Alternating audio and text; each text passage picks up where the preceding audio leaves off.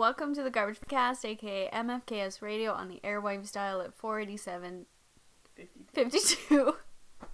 Your pod is hosted by Kelsey and Megan, who are so ready for spring break. The Garbage Fire Pod is all about being passionate to the point that you would dive into the dumpster for the things that you love. Look at us memorizing stuff 1 year later. Yeah, it's been... Our, Twitter anniversary is, a year. Mm-hmm. So it was, last week, was it a year or something like that? Yeah. Earlier this week. Yeah. So, happy anniversary to us. That's weird. And you. Okay, so it's Sunday afternoon. Mm-hmm.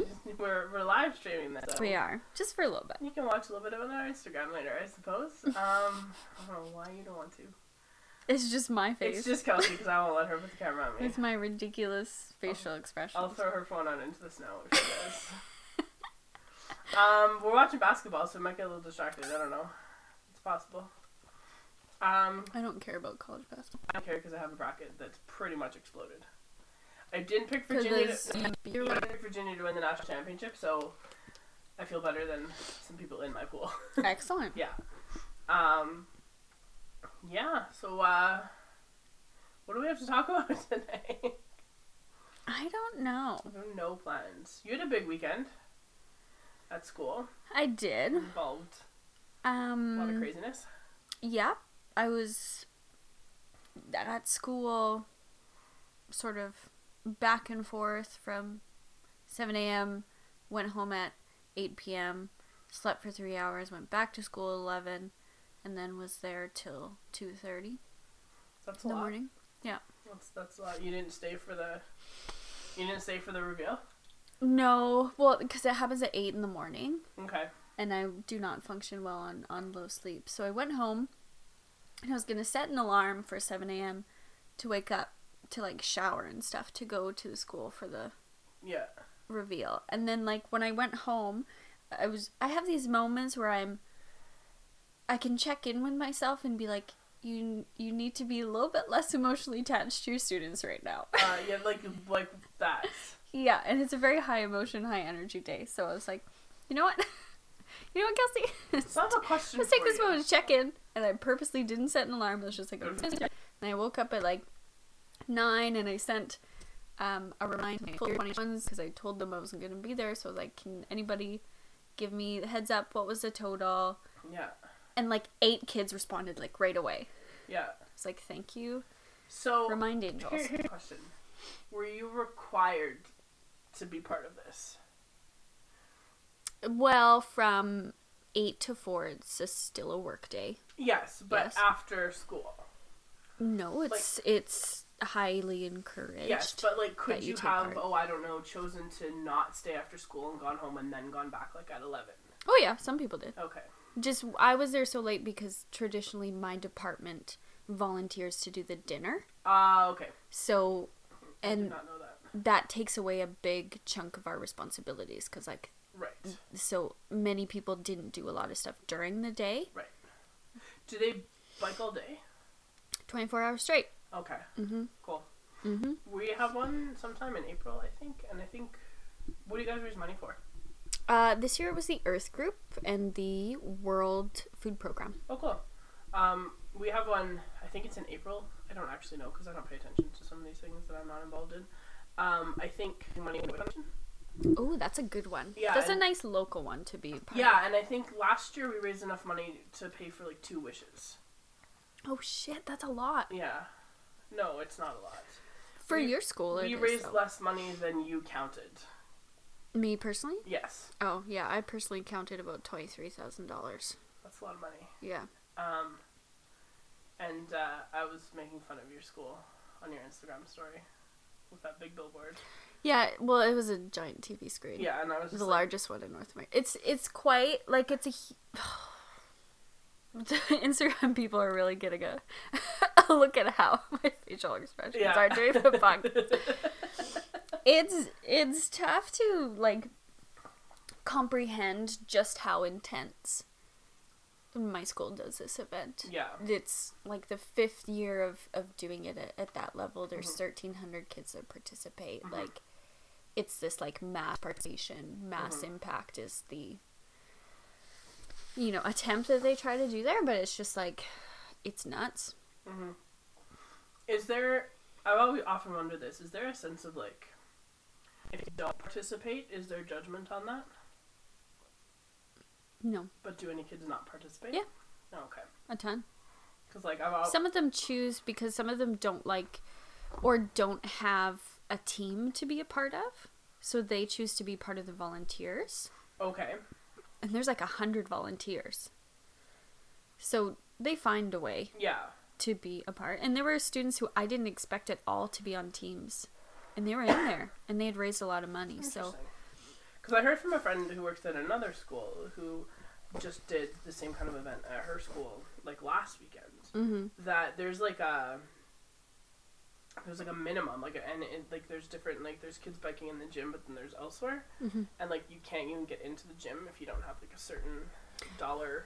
Yeah, well, just because they're so, like, space is so difficult, so that's how they do it, as like a little bit as an incentive to try to like raise as much as you can. Yeah. Because I have a feeling that if there weren't, these kind of like additional things that go along with it, people would just raise the minimum so they don't have to go to school that day. Right. And that would be it. But obviously what they're trying to do is fulfill this sense of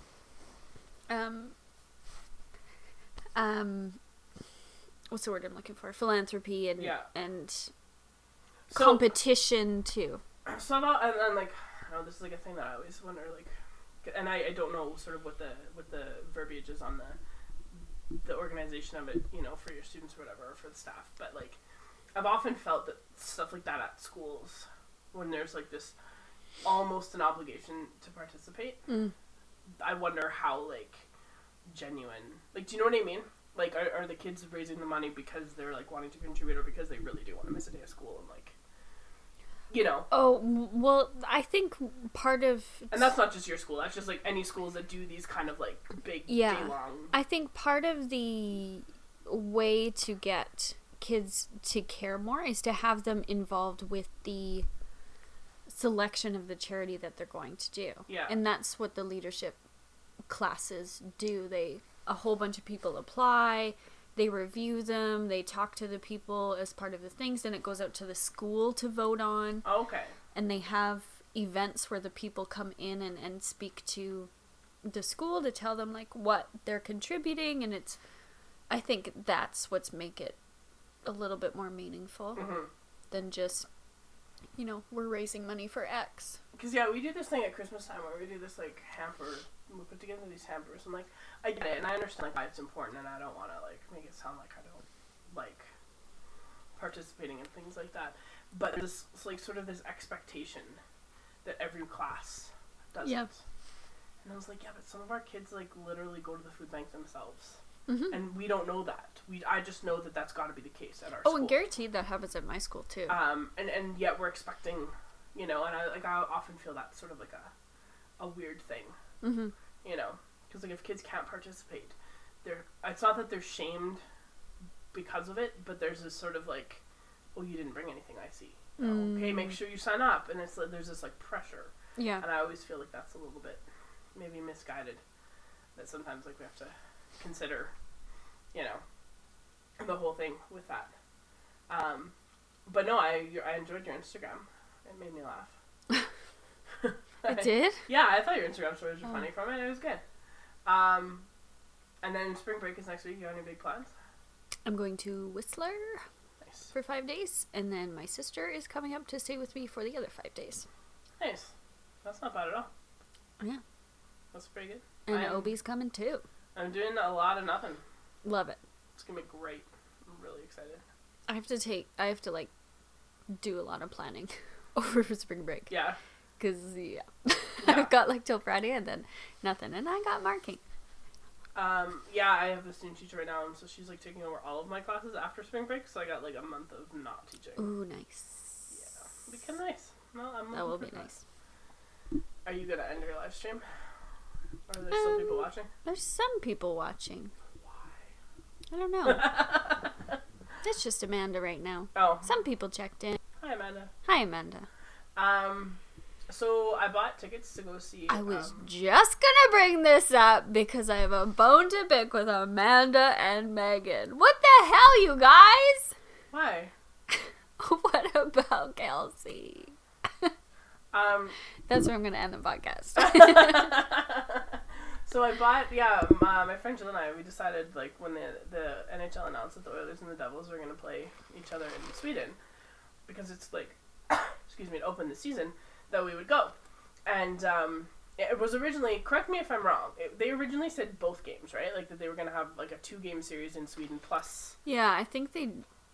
But it's been changed. Changed, yeah. And I think what happened, I think the Oilers, like, balked at losing a home game out of it, I think. Because it's a Devils home game. Yeah, I thought it was going to be... But it was supposed to be both of their games. Yeah, and somebody made it... Because I remember people making the joke about how that was going to happen. And that was, like, the NHL sort of, like, saying to the Oilers after this garbage season that's, okay, you don't have to host Taylor Hall back in your city. Sort of like a... And I remember people joking about that. So we had decided... But also, they didn't have to put these two teams together overseas. Like, what a weird... Like, why are you forcing this narrative of Taylor Hall versus the Oilers to continue? Well, like, why? I can take off my awful joke extra. So. Well, and I mean, because they're playing a preseason game in Germany, in Cologne, where Draisaitl's from, and they're playing one in Switzerland as well, where Nico Hischier's from. So, like, that's cool that they get to, like, go home and play in front of their... But, I mean, yeah, they could have picked any team that had, like, Swedish players on it. Or German. Team. Or the Oilers and another team with, like, a bunch of Swedish players to go play in Sweden. Like, I get it. So I don't really understand that. But originally... Are there Swiss dudes on the Devils? Nico. Or, I mean, Swedish. Well, Adam Larsson was. He doesn't count. I don't know. That's a good question. But there's Adam Larsson, Oscar Klockbaum, and, you know, and probably Rasmus Dahlin once the Oilers win the draft lottery again. So, you know. But no, so we had originally talked about it because they had said it was going to be both games. I was like, oh, that means Taylor Hall's not coming to Edmonton. Was sort of what I had said, and Jill was like, we should go. And I was like, yeah, okay, because That's how you spell Jill's name? Yeah. With a G? Yeah. Jillian? I was like, who the fuck is Gil? Yeah, when you were texting me. Yeah. Yay, first F-bomb of the podcast. And so we had decided, like, oh, well, Taylor Hall's not coming to Edmonton, because that's why we bought our mini packs this year. Mm-hmm. And we bought, like, the mini pack with the Devils game in it. And so we were like, okay, well, let's go and check it out. And it's the Thanksgiving long weekend, and it's like the week right after this big, like, leadership conference. That's perfect timing for you. Oh, it's great timing. Because you'll just want to, like, burn the world down. And she's, like, heavily involved in it as well from her school, because she's, like, the department head of leadership at her school, who's, like, also helping to run this thing. So she's like, I'm gonna need a holiday. I'm like, yeah, for sure.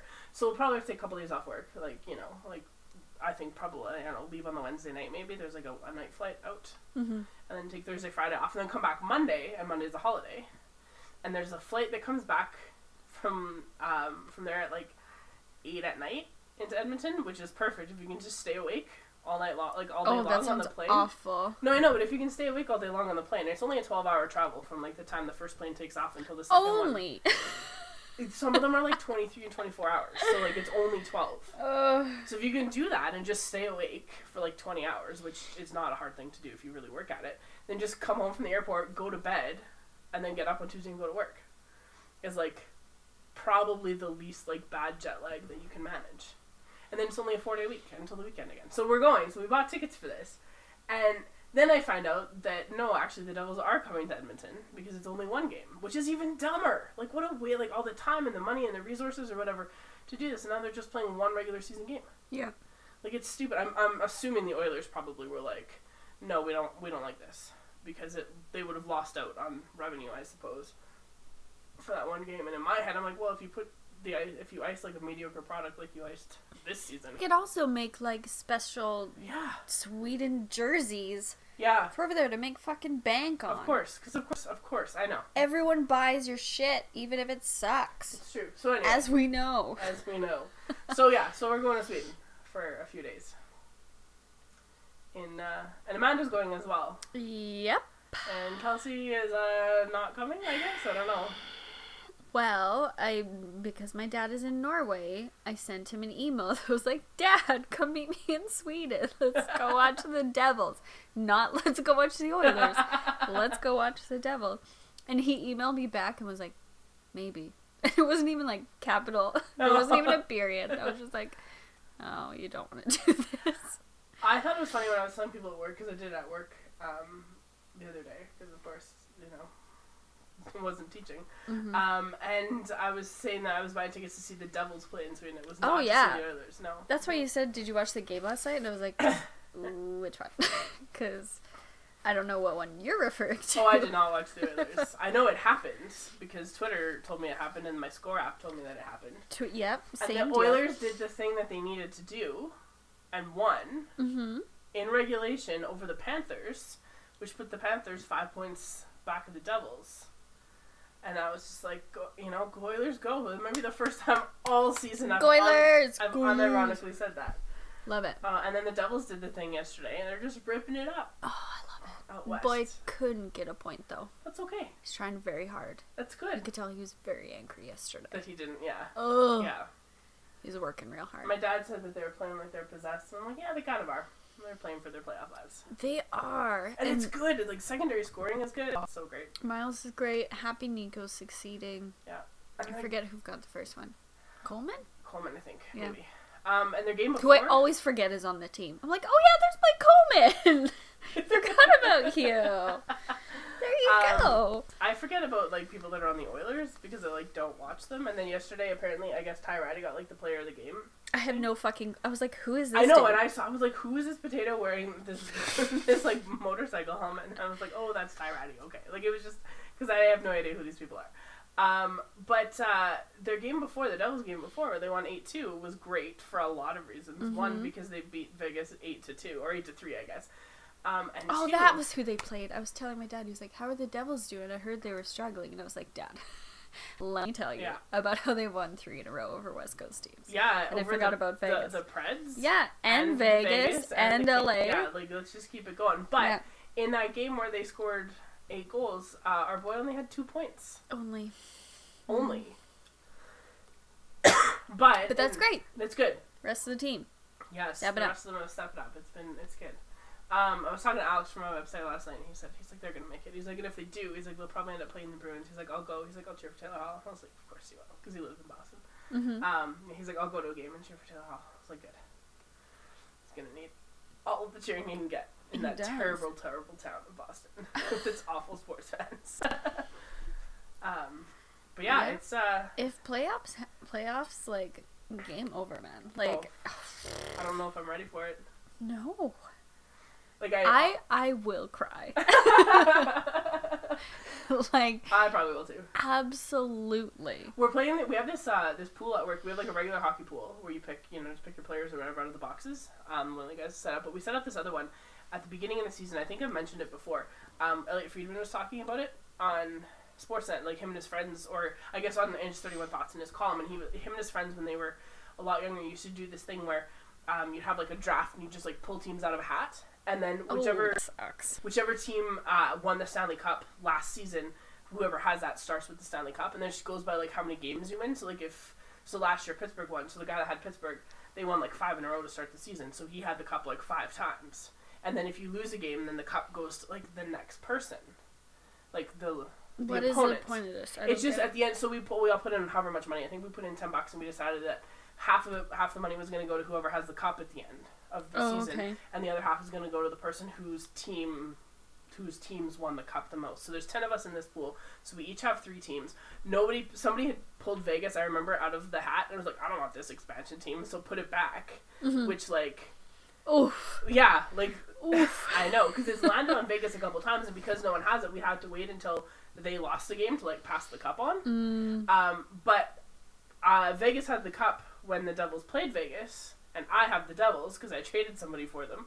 And Perfect. I traded, I think, the Red Wings for the Devils anyway, and now I have the cup, and so hopefully I'll have it for a little while, which would be really great. That'd be awesome. It'd be really wonderful.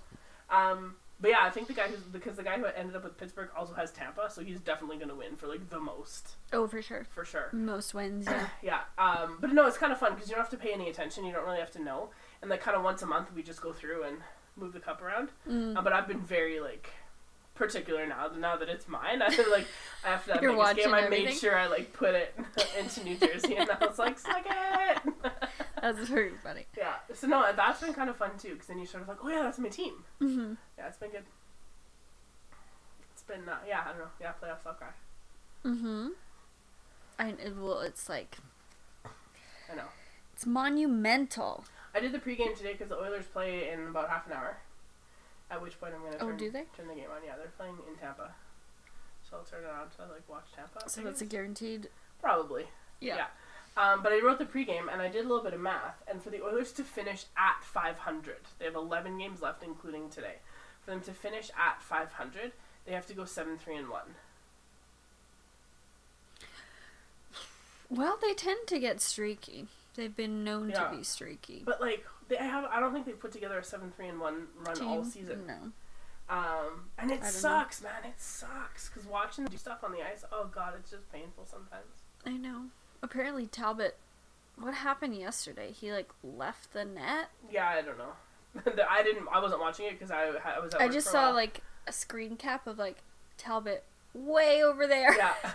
Another Oiler, and then the dude's like in the net. Yeah. I was like, what the fuck? Yeah, well, I was watching, I was at work in the morning, and then I was at a meeting for this leadership conference that we're doing in the fall, in the afternoon, and so I was just, like, kind of watching on Twitter, and people were like, Talbot, what are you doing? And I didn't actually see it until I saw the screenshot later, and I was like, oh, that's, some real AHL goalie moves. Well, there. I'm assuming that's a miscommunication. Oh, probably. Mm-hmm. Probably. But yeah, it's, I'm struggling now with pre-games to, like, come up with clever headlines. Because, like, as far as I'm concerned, this season has been such a wash since, like, November that, like, the fact that there's still more hockey is offensive to me on a personal level. Oh, it's agonizing. It really is. And so, yeah, today I wrote down the home stretch or something like that. Because, like, now after today, there's 10 games left. Mm-hmm. So I got to come up with 10 more clever headlines. Mm. Suggestions? Yeah, if you have suggestions, please send them my way, because, oh my god. It's that point in the school year where I am absolutely creatively spent. Yeah. Yeah. It's just, yeah. It's exhausting. Do you want to talk about that book that made you really angry? I would love to hear your... Okay. Because I would love to... Because I've read it, so we talk about it. Sure. So I'm reading this series. We've mentioned it before. It's by Greg Iles. I don't know what the series is called. I think it's just called I think it might be the Mississippi Trilogy. I can't remember. I'll look it up. Whatever it is. But it starts with... What does it start with, Megan? It's kind of actually... It's like a 4-book trilogy, which sounds really... 4? Well, yes, kind of. Because there's The Quiet Game, which you read. Yeah. And then there's Matches Burning. Right. And then there's the Bone Tree. And then there's Mississippi Blood is the last one. Oh, Blood. Okay. But, like, The Quiet Game is, like... The intro to the character. It's the intro to the character, but it's kind of the stuff that happens in The Quiet Game is sort of related to what happens in the first one. But if you don't read The Quiet Game, it's not the end of the world. No, but I'm glad I did, because it did make things make sense. And we've talked about it before. It's that series that we think would make a really good mini-series on TV. Yeah. So I read the second one. Well, technically, third. Yeah. Well, it's the trilogy. There's like this 3-book trilogy. Yes. And so that's what it is. So I read Bone Tree, and I finished it. I don't know when I texted you, like Tuesday, Wednesday, something like that. And you were mad. Oh, that was my really bad day. Yeah, you were fucking angry. Because also we should probably clarify that she also discovered on that very same day that Milan Lucic is not 35. He's my age. And she was what? It was just all caps, and like sometimes when Kelsey texts me in all caps, I can tell that it's like joyous yelling, but I knew that this was like key smashing anger. And I cannot believe that he is my age. And then that night, I think that was my really bad day. Was that? It was your really bad day. Yeah. So it must have been Tuesday, I think. Tuesday. I told my husband too, and he was like, no, he's not. And I was like, you go on Wikipedia right now. Yep. And I said a lot of swear words and look at that age. And he was like, what? How can that be? He's arthritic. Like, oh. So that was just like, there was a lot of things happening that day. And then I finished this fucking book. I was so mad. I like the series overall. Mm-hmm. You and I were talking about how the main character, Penn Cage, starts out as this very, like, almost like Atticus Finch, morally background of integrity and doing things for justice and the law and yada yada yada. And then as time goes on, he gets just morally more and more bankrupt. And he's just not a very good dude. No, he's not. He tries to be. But he's dumb. But he tries to be in the way that, like, white dudes... No, but, like, do you know what I mean? Like, well, no, he tries to be a good person in the way that, like, white dudes can get away with shit. Because, like, in his own, like, moral understanding of the world... He exerts his power inappropriately. He's doing what he thinks is right, but what he thinks is right is not necessarily... Or no, he's doing what he thinks is best, but what he thinks is best is not necessarily right, and it's also not necessarily actually best. And it's never free of consequences. Oh, never. For himself, immediately. Oh, yeah, no, like, every single... But we were saying this before we hit record, like, every single bad thing that happens to him in the book, like, including, like, his wife, fiance, whatever, pregnant fiance, dying... Is his fault. Spoilers, sorry. Is 100% his fault. That if he... And, like, sure, she was, like, very adventurous and, like, whatever. Ambitious and doing things that were dangerous. But if it hadn't have been for him doing other shit, she 100% wouldn't have died. 100%. Yeah. The amount of time he kept secrets from her... Ugh. That would have ensured that she, like, actually took his word I know. as gospel and just been like, oh, okay, there are bigger forces at play here. Yeah. This is a massive conspiracy. But he, like... Maybe I shouldn't go out onto this river alone. But he, like, he tried to... He was, like, keeping secrets, like, under the guise of, like, well, if I don't tell you, then, you know... But she did keep secret then you'll about stay her safe. unborn baby with him. Yeah, but I guess, you know... maybe she didn't want him. I mean, I don't know. I often thought that she just didn't want him to, like, try and stop her from... Yes. Doing the thing, right? And all this shit is going down. I'm gonna spoiler some shit right now. Okay, sorry. Spoilers. Spoilers for this book series, which is like, I don't Which know, you really... 10 years old? No, actually, no, it's not. The No? Quiet Game is from 1999. Mm-hmm. And then he's written other books. There's one called The Devil's Punch Bowl that he wrote that's in that same... set in that same town and with the same people. There's one called Turning Angel that I think is also a pen cage novel. There's one that's called Blood Memory that's also a pen cage, but they're not related to this. But this trilogy is like... The Quiet Game leads really nicely into this. But I think the first one was written in, like, 2012, maybe? Oh, okay. Nature's Burning. And then the Bone Tree was, like, 2015, and then Mississippi Blood just came out last year. Okay, so I won't spoiler a lot. What you need to know is that it's rooted in this character, Pen Cage, and it starts out with him trying to defend his dad from a murder charge. Yes. His dad's a doctor, and a lot of this, like, background conflict is rooted in stuff that happened in their town in the 60s, where the KKK and this white supremacist group were essentially assassinating people. Yes. And shit gets cray. And there's ties to, like, the JFK assassination and that's really what the second book was about, as to how valid those ties were or not. But I think I said this last time, my problem with these books is that they're too fucking long. Yes. And there are moments, and this is why sometimes I don't like historical fiction in this way. This is very loosely historical fiction. But Greg just really knows a lot about history, and he just wants you to hear it. Mm-hmm. And I'm just like... Ugh. Which is disappointing, because he also wrote Black Cross, which I loaned you. And yeah. I think that might be his best book. It was very good. And it's also historical fiction, and it's about, like, the Nazis and gas warfare in World War II. Mm-hmm. Which is... And it's fascinating shit. It's very, like, speculative historical fiction. But I thought that one was really, really well done. And he still has a character who's got that, like, sort of broken moral compass and trying to... But the person he ends... I can't remember his name, but he ends up, like, doing what he thinks is best. Mm-hmm. And ultimately, it's maybe not the right decision, but given the information that he has... and the circumstance that he's in, he has to. But that book is probably what it is, because I think they're so good. And they didn't necessarily in that book waste time telling you about the history. They just put you inside the history. Yes. And you understood it because the characters were acting and reacting in ways that fit inside that world.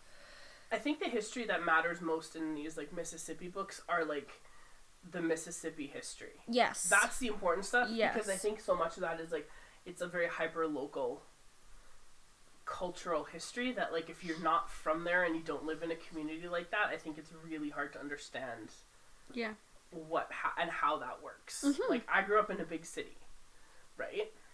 You grew up in Estevan and then moved to Red Deer, and, like, so your understanding of those kind of, like, microcosms of communities are very different from someone who grew up in, like, you know, in, like, the Jim Crow South. Yes. And I think that history is important. Me too. And, like, the bone tree itself, like, Very all important. of that, very Yes. important stuff. Yes. And just awful.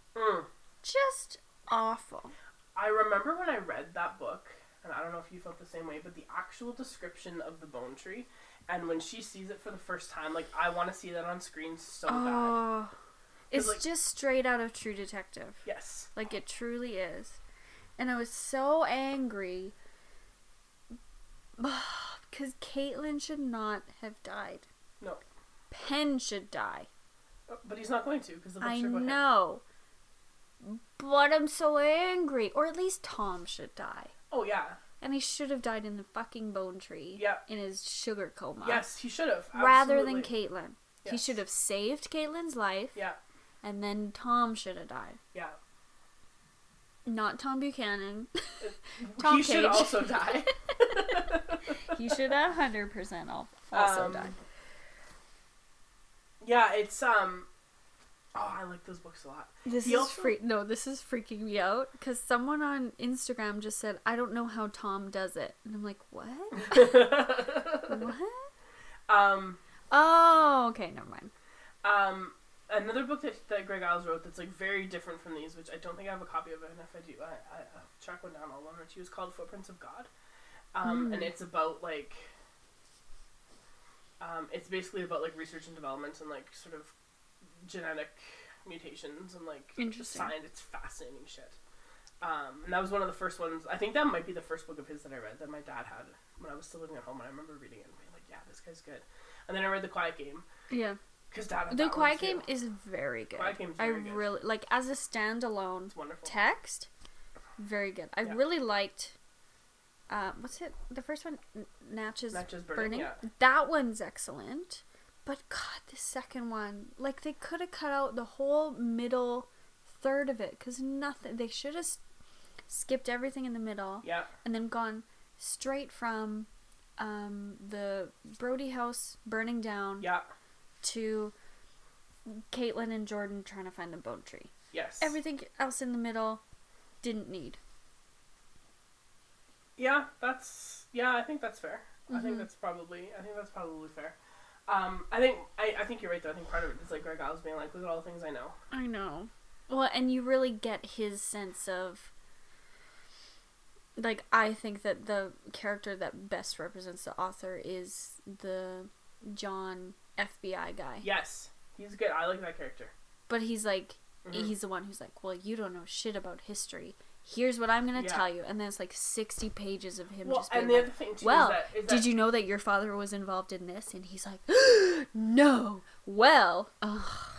And the other thing too that I think is a little bit frustrating sometimes with those books, because I think with this trilogy, I think there's 7 books that involve Penn Cage somehow. Mm-hmm. Because he's like the mayor of the town, like, so, you know, like there's other things, right? And so it's outside. Oh, and of he this. abuses his power. Of course he does. And it's like outside of this trilogy, right? But like, yeah, so like Blood Memory and Turning Angel and The Devil's Punch Bowl, I think, are all that same universe, and then The Quiet Game, and then that trilogy. Yeah. But I think the thing that bothers me the most about Penn and the way that he's written is that he's also an author. And so there's like that kind of meta Yeah. whatever, and I wonder how much of that is like Greg Isles writing about himself. But also, like, well, in the books that I've read, I don't know if that comes up in the other books, like in the middle. It's, I don't know, not necessary. Yeah. Like, why also add author? He's a lawyer and a prosecutor. Yeah. He is incredibly good at that. Yeah. Why have him also be an author? And then also run for mayor in his hometown. Doesn't he start writing after his first wife dies? Isn't that what it is? Because he's got this daughter, and so he steps back from. I thought he wrote before. Maybe, but I think, and he continues to write after his wife dies because he's not practicing anymore. So that gets maybe central to his like character or whatever. But I find that because he's a writer, I think that there's some of that like meta. And there's like these little like hints of it, like someone will be like, oh well, it's not even a story that you could have written, Paige, and I'm just like, or Paige, Pen Cage. Yeah. And he's just like, ugh. Also, can we talk about his name for a second? Paige. Pen. Like. Oh no! I just realized that. Oh. Oh my god. But also his name sucks. Like that's a stupid name. I'm just like so his dad's name angry. is Tom. And his daughter's name is Annie. Like, they're normal names, and then he's Penn. Like, what the fuck kind of name is that? I feel so ashamed that I didn't realize that. That is that wasn't really what I was getting at. I was just mostly getting it talking about the fact that his name is Penn with 2 N's, of course. But anyway. Oh my god, if it was one, I still wouldn't even noticed. And I'm just like, the more I talk about it with you, the more angry I get at Greg Iles about all of this shit. But I'm still like, damn, I need that third book. The third book is so good. And it resolves, like, it's, and like, that's the other problem with the second book, is it's a very classic middle piece nothing of a trilogy. happens. Nothing it's just happens like, and nothing is resolved. No, well... It's like the end to me. Shit hits the fan over and over and over again. You're like, but the fan's how still could on it at get the worse? end of the book. Oh, for sure. Right? Whereas, like, it feels a lot to me like the ending of The Last Jedi, where, like, you know all these storylines that they've told are, like, opened up, and then that they're gonna come to some kind of a conclusion. It's the same thing, I think, with this. Like, at the end, I remember feeling the same way. At the end of the Bone Tree being like, yeah, and? Like, I had to wait for the next book to come out, I was like, God damn it! I hate that. I fucking hate it. What I don't understand in this book is, like, how incompetent everyone is. Like, your family has had attempted assassination attempts against them, firebomb attempts against them. In all your protective custody, it's been breached. Yeah. Why the fuck are you still in this town? I know, like, leave. Like, get out of there and let the FBI do their goddamn jobs. No, because they're also incompetent, don't you know? Like... I know. Speaking of incompetence, this is, like, a good segue into something that I watched yesterday. Okay, I was like... Whoa. Yeah. No, I'm not going to talk about myself or anything. No. That was not what I was going for. I was like, Megan, we've already talked about the Oilers. Thank you. No, so I watched the pilot of this new TV series called Rise. It was on NBC. Ooh, I've heard some of my kids really like it. Okay, so it's produced by Jason Katims, who did Friday Night Lights. He's like one of the creators of Friday Night Lights. And there's so many things about it that are so familiar to Friday Night Lights, like the handheld cameras and like just the filtering on the recording, so like it feels like you're right there. Like it doesn't feel like you're watching like a produced something. Like it feels like you're very right intimate, there, which I loved, and that's one of the things I loved the most about Friday Night Lights. One of the like the most striking things when I think about, and it happened in this show too, like in Friday Night Lights, I think it's in the pilot where the camera's in the kitchen and the Taylor household, and they've got like a post at the end of their kitchen counter, kind of like I do here in my kitchen, and like the camera just pans over and right over the post and just follows the character, so like it feels like you are watching this happen, and this felt very much like that. The music is really good, so there's a little bit of like explosions in the sky, that kind of post rock, but then there's also like little snippets of songs that are like, you know, mostly modern. There's like some Lumineers and stuff like that, so I like that part of it. The premise is that like that fucking Ted from How I Met Your Mother, that's like maybe my biggest problem. But he's not as annoying as Ted is in How I Met Your Mother, so I feel like I might be able to get over it. So he's like 67 on 100 scale then? Yeah, as opposed to like 175. Yeah, so it's not maybe quite so bad. And he's older, and he's, you know, married, and he's got kids, and like, so it's not really as much about him. But the premise about is... a young boy living in New York doing young boy things. No, okay. No, he's he's like living in a steel town in Pennsylvania that the mill has closed. So there's a whole bunch of stuff going on. But the basic premise is that he like goes to the principal. He's an English teacher at this high school, and he's been teaching it for like 17 or 18 years or something like that. I can't remember what it is that he says. Do you believe it? him as a teacher, kind of. Not as much. Like, I mean, he was a professor in How I Met Your Mother, which I was like, okay. Yeah. Yeah, which never... Anyway, whatever. So he's been teaching English at this school, and he goes to the principal, and he's like, I want to take over the theater department. And the principal's like, okay, because, of course, no one wants the job. And there's already somebody doing the job, and she's played by Rosie Perez. So there's, like, an interesting thing of, like, this white dude just walking in and taking over this, like, colored woman's job, ultimately. This woman of color taking over her job, which is an interesting thing in and of itself. But he decides that instead of putting on Grease again for, like, the third time in a decade, he wants to do Spring Awakening. Whoa. Which, you know, good for him. Like, whatever. There's some ambition, I suppose. But, like, dark. Very dark. Very dark. And there's those theater kids who are, like, in everything and whatever, and he decides he wants to find a new male lead, because the guy that they have, whose name is Simon, he's been the lead in everything. And the comment that, his character, I think is Lou, is his name, that he makes is that, like, you know, Simon, like, all of his leading actresses are, like, a foot taller than him. Not that there's anything wrong with that, but, like, maybe there's somebody else out there that we could find who could better play this role. So, of course, he convinces this kid from the football team to audition, not necessarily to take a part, but just to audition, because he sees him at this pep rally. And he gets up on stage, and he's the starting quarterback of the football team, and he gets up on stage at this pep rally, and he just starts, like, spitting rhymes, which is great. And so, you know, everyone's at this pep rally, and he's like, oh, interesting. Like, this kid has some talent. White kid? Black. Okay. He's got some talent, and he's got, you know... So he, like, convinces this kid to audition, and then he tells him, he's like, if you want the part, it's yours. And, of course, the football coach is like, no, he can't. I'm like, yeah, whatever. It's all that weird, like, sports versus the arts bullshit. But what struck me at the very beginning was, like, I'm hooked. I'll watch it. I 100% know that I'm going to watch it until it's done. And, like, every other, like, probably decent NBC show, it's going to get canceled after, like, a season or two. So it's not, like, a huge You're going to get a good 22 eps. Yeah, I'm going to get a good solid, like, 13 ep run this time, and then, like, a good, you know, 13 or 18 next season. That's probably all I'm going to get. But what caught me at the beginning, which is back to, like, the incompetence thing that I just thought of, was, like, he's this English teacher, and he's been teaching for 17 years or 18 years, whatever he says. He's teaching Of Mice and Men. His kids fucking hate it. And it's, like, at the end of class, and only because I only know it's because the bell rings, like, literally right after. He's like, so who's the protagonist in the novel? Anyone? And I'm like... And then, yeah, it was just so bizarre. And then he writes, like, Tom Joad down on the board or whatever. And then...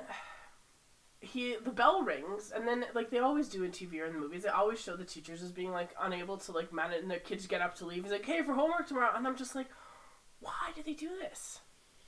And that happens, like... Because they have no idea what it's like to teach. That happens every time they show teaching in film or on TV. It's bad teachers. It's bad teachers. Like, no teacher worth their salt would leave it that question until before. But also, that's an awful question. Yeah. Who's the protagonist? Yeah. But nobody leaves that kind of question right till the end of class. No. You know? And then, like, yells over the bell, oh, here's what you need to do for homework.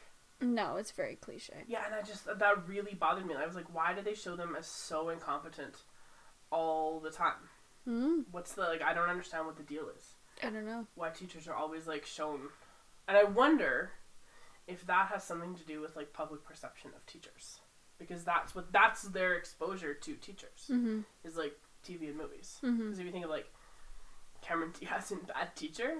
I refuse to see that movie. I loved everything about it because, like, it's a bad movie. But I liked it because when she's sitting there marking, like, hungover, and she's just, like, actually writing, like, are you fucking kidding me, on kids' papers? I was like, that's what I would do in my head, and I'll mark it normally. I was like, those things are true. That lack of filter that she's got? Or, like, when she comes into class and she's just, like, she's super hungover, and she, like, puts the movie on and just, like, covers her head with her sweater. I'm like, yep, I've felt that before. I know how that is. So, like, those things didn't bother me so much. Because at the end, she starts trying. So I hope he starts trying, too.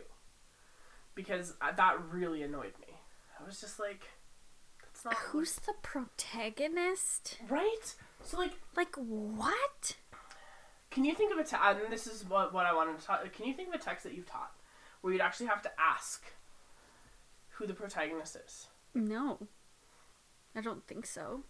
Because it's usually pretty obvious. Well, yeah, and that's part of if you're a goddamn teacher who's worth your salt, you know that when you introduce a text, you don't just be like, okay, kids, we're going to start reading this book right now. Yeah. You do work with them so that they understand what's coming and so they can jump into that chapter number 1 and be like, okay, here's our characters. What are they saying? What are their values? What are their motivations? Like, who's the protagonist? So, like, when you teach Gatsby, which we're going to do, like, a thing about Gatsby. When you teach Gatsby, do you frame it as, like, Nick looking back on this? Yeah.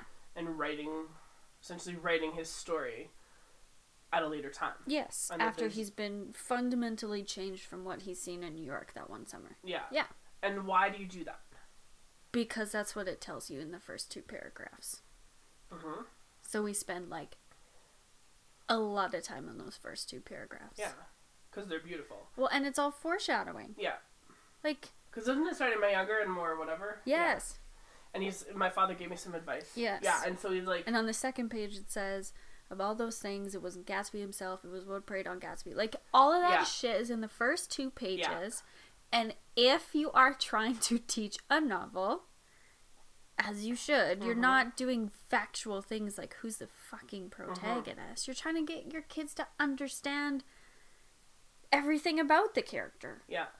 Not who they are. Yeah. But what's their motivations? What's their purpose? Why do we dislike this character so much? Yeah. What's the reason behind it? Like, what is it? Yeah.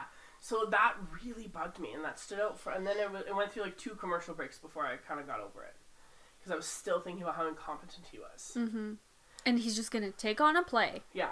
And not only... And they've already, like, cast Grease, and there's, like, rehearsals happening. He's like, nope, Spring Awakening. Which is, I mean... What? Yeah, it's the premise of that part of it is kind of ludicrous.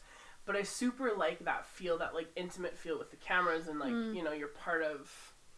You know, and there's, like, a kid, like, the kid who runs the lights and stuff for the theater productions, he lives in the sound booth. He's homeless. Oh. And, like, no one knows. And then, like, this teacher finds out by accident, ultimately, because he's in the theater and he, like, hears this noise, and he goes up to check it out, and there's, like, a sleeping bag and stuff, like, in the sound booth. Oh, no. So then he takes the kid home, and he's gonna stay with us for a few days, and his wife's like, okay. Mm-hmm. So, like, there's some of those elements from Friday Night Lights that are kind of similar, but then at the end of this episode, spoilers, I guess, I don't know, they, like... they were told that, no, okay, fine, we're not doing Grease for the musical, we're going to do Pirates of Penzance because we have the costumes, we have the sets, we can just use it over, because parents are, like, opposed to Spring Awakening, whatever.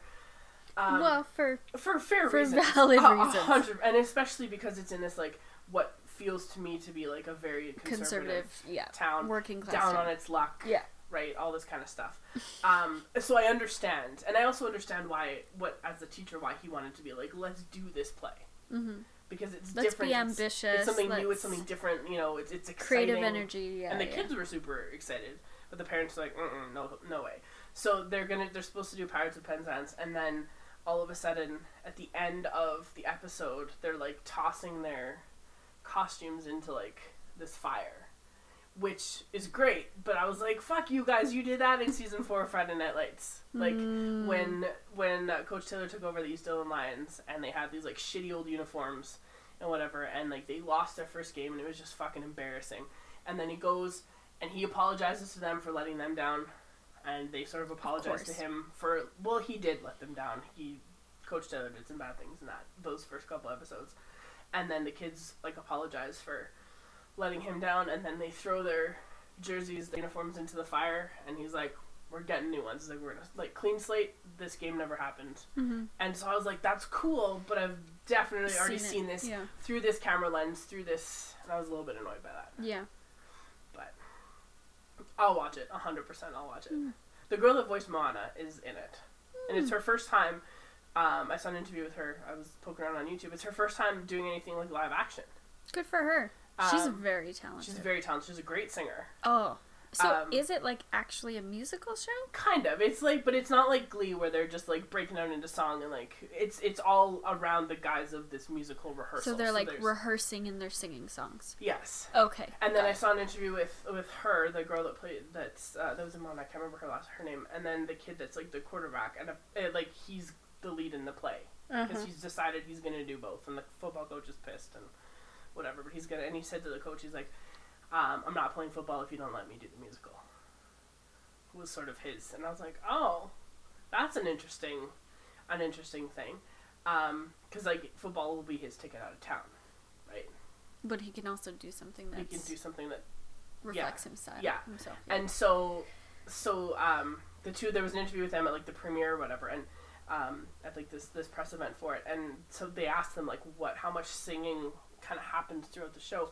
And they both said that, like, as the season goes on, you just get little snippets, because, like, the rehearsals, they're not learning the songs anymore, they're just, like, setting up choreography and stuff, so you hear a little bit less of each song, which you might hear, like, 4 or 5 instead of, like, 1 or 2. But, so it's just, like, little bits and pieces kind of as they go through. So it's not, like, a musical. They're not, like, bursting. He's not, like, bursting in a song in the locker room, right? But it's still that, like, under the guise of this rehearsal stuff. And at the beginning, because as Alex Lacamoire is part of it too, there was like... Love him. Yeah, so the Ted's kids, whatever his name is, are like listening to Hamilton while they're doing their homework, and it was pretty great. And I was like, that's fantastic. So they're at least like keeping it, you know, as current as you can get. Yeah, no, it'll be fun. Wow. Looking forward to it. Oh my god, my bracket is just gonna die if Michigan State doesn't score something here. Oh, Syracuse is orange? Yeah. Okay. They are also called the Orange. Like the Syracuse Orange. Really? Yeah. On Puck Soup, they were talking about, like, the weird names of teams. I think Stanford. Or is it Harvard? Maybe it's Harvard, just the Crimson. Like, just... It's Harvard? Yeah. It's weird. It is very strange. Like, that's just a color. It's like, I mean, the blues also are sort of a color, but like at least there's a plural to it to like make it make sense. There's some high tension in this game. There is. The number 3 seed Michigan State against number 11 Syracuse, and Michigan State is down by 3 with like 8 seconds left. That's definitely off Syracuse. Yep. Yeah, that is. That sucks. College basketball is like, this stuff is nuts. I love March Madness. Oh my god, you see their mascot? Yeah. Oh, he's like he's like a fish. He has a fish face. They're the Spartans. Of course they are. Yeah. So the Spartans white, hey?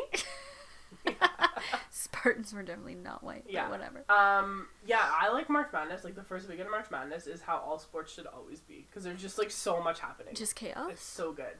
And Wyshynski was saying on his Twitter that he thinks that the NHL playoffs should start on a Saturday, and it should be, like, a full day. And I think I 100% agree. Yeah. Like, there should be games at, like, 11 o'clock.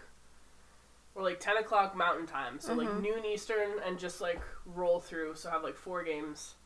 And then do the same thing on Sunday. Yeah. And then you can start your whatever. Because I think that'd be so exciting. Your, like, local coverage or whatever? Yeah, I think that'd be so good. Yeah, but it's 2 different nations and different broadcasting rights and mismanagement by everyone. Yep. Ooh, I'm into that tent, though. I'm into this vacuum, too, but I think this part is weird. Oh, he vacuums his butt. Yeah. Oh, I see. He likes it a little too much. He's super nice. He's super nice. Yeah, so that's what I was watching, and I will keep watching it. I'm excited. Have you watched any of Caught yet? No, it's still recording. I just haven't had time. Okay, so when you do, we'll have to talk about that. We'll have to talk about it for sure. Because I've only watched the first episode. I've recorded the rest of them, but okay, it's good. Good to know. I did last night go to Tomb Raider. And I was gonna ask you what movie you went to. I fucking loved it. Yeah? Yeah. Okay. It was so fun. It was like exactly what a Tomb Raider movie should be. It was pulpy action. It was interesting, you know, pseudo-archaeology. Yeah. It was fun. It felt very much like Indiana Jones one. Nice. It was really cool. And even some of it was like, well, this is Who plays her again? Alicia Vikander. Oh, right. My twin. Yeah. Oh, kind of, yeah. I can see it. If, like, I could choose someone to play my life, it would be her. 100%. She's gorgeous. I love her. She really is. Yeah, it was so fun. And I went to the VIP theater. It was my first time there. If you're not, Canadian, Cineplex has these VIP theaters where tickets are like, $25. Is it worth it though? I don't think it is. Oh, okay. And then you get like a big leather seat with cup holders, and you can order dinner in your seat, and it's like full menu, and I had a cocktail and like whatever. But it's like $100 for a night out at the movies, and I'm just not into that. But it was fun to try. It was a novelty for sure. Yeah. It's not something I think is good to do regularly. But God, I really liked it. Like, even out, I was just like, man, I want to go see it again. Really? Because I think it was perfectly done for what it should be. Interesting. And even though my husband will not say it, I think he really liked it. Because the first, 10 minutes is her, she's rejecting her wealth and her status. She's, boxing at this gym and being a bike courier. She's eking by day, rejecting her whole history because she doesn't believe that her dad is actually dead. So she won't, sign the papers to declare him dead so she can have her inheritance, etc. Okay. And she goes on this, bike fox hunt so that she can win $600. Okay. So she's the fox, and there's a paint can tied to the back of her bike, and they puncture a hole in it. And she has to get away from everybody. Right. Before the paint runs out. Okay. But if she's caught, then she loses. Okay. And she's just, fucking biking her heart out all over London. And my husband was like, I love this. I want to be Lara Croft. I love everything about this. That's awesome. Look at her go, because he's a big bicycle enthusiast, and he's super like that part. But it was so good. Oh, I'm glad. I heard good things about it. I saw people talking about it on Twitter the other day. It was exactly what they wanted out of a Tomb Raider movie. Yes. And they set it up so nicely for a sequel, so I'm hoping it makes some money so that it can actually get the sequel, because, God, did they ever set it up really nicely. Did you see the ones with Angelina Jolie? I did. I like this one better. And I was a big fan of the Angelina Jolie ones. Yeah, I like them too. Because that shit is, my whole genre. Give me pseudo-archaeology. Give me somebody kicking ass, especially if it's a female. Yeah. Give me exotic locales. Give me stunts. 100% Do you know what I watched into it. last night? Speaking of Angelina Jolie kicking ass, Mr. and Mrs. Smith. Oh, so good. She's fucking fierce in that movie. She's so good. And that's I would say maybe peak Brad Pitt. That early 2000 till about 2007 time frame, right in there. I think my peak Brad Pitt is Ocean's 11. Yeah, in that with the buzz cut and but he's great. He's so good in Mr. and Mrs. Smith. And at the end when they decide, spoilers I guess for a 13-year-old movie, fuck off, whatever. But at the end when they realize that there's a hit out on both of them. Yeah. And they are fighting it out in that department store. That whole shootout in the department store is just fucking great. Yeah. It's so good. And they're in that shed and they just they're arming up and they just come out just guns blazing, and I'm just oh my god, how have they not died? Yeah. I know. That's a good one. Yeah, it's well, that's good. I'm glad, because I saw on Twitter yesterday people were talking about how much they like Tomb Raider. And they didn't really expect to. Some people some Rotten people were gave it 48. Yeah. Which means it's rotten. And I'm why? And some people were oh, I kind of hate watched it. Ultimately. Why? Because because they're fans of the video or whatever, and they whatever it was, and but I really enjoyed it. Honestly, I think that it had very poor marketing. Okay. Because based on what happened, Alicia, she fucking kills it. She's a good actress. She's amazing. Very good actress. And Dominic West plays her dad, and it's heartbreaking what happens to them. Like, Okay. it is so good. Everyone needs to go see it so that we can get the sequel and not be heartbroken like we were with King Arthur. Is that next week, by the way? Is that what I'm posting next week? I think so, yeah. Okay. So here's your warning. You need to watch King Arthur Yeah. before our next episode. Yeah. Well, you can listen to it whenever you want, I Yeah. guess. But yeah, before you listen to the episode that's coming out next week, you should probably watch King Arthur. So Yes. that you can watch it and then hear our reactions. 'Cause I Or feel watch it along with her? I don't know. I don't think that would be fun. No? Oh my god, buzzer beater for the win! Ah! Oh my god! Oh, my bracket has just exploded. Sorry, Megan. That's okay. The only thing I don't like about March Madness is, like, I mean, I get that it's a one and done tournament and whatever, but like, I feel so bad for the losing team all the time because like the cameras are just like right in their faces, and I it's like give know. them like a minute. There's always way too much He was so media. close. Can you imagine? Mm-hmm. Oh well. Yeah, there's a little bit. I just feel bad for them, always. Oh well, I'm not gonna win the bracket this year. That's Oh, they're gonna play Duke next. yeah. Yeah. So that's our next week, I guess. So just keep that in mind. Mm-hmm. It's just a lot of, and be prepared for like a lot of long pauses. Oh yeah, because we're just like, oh. Yeah.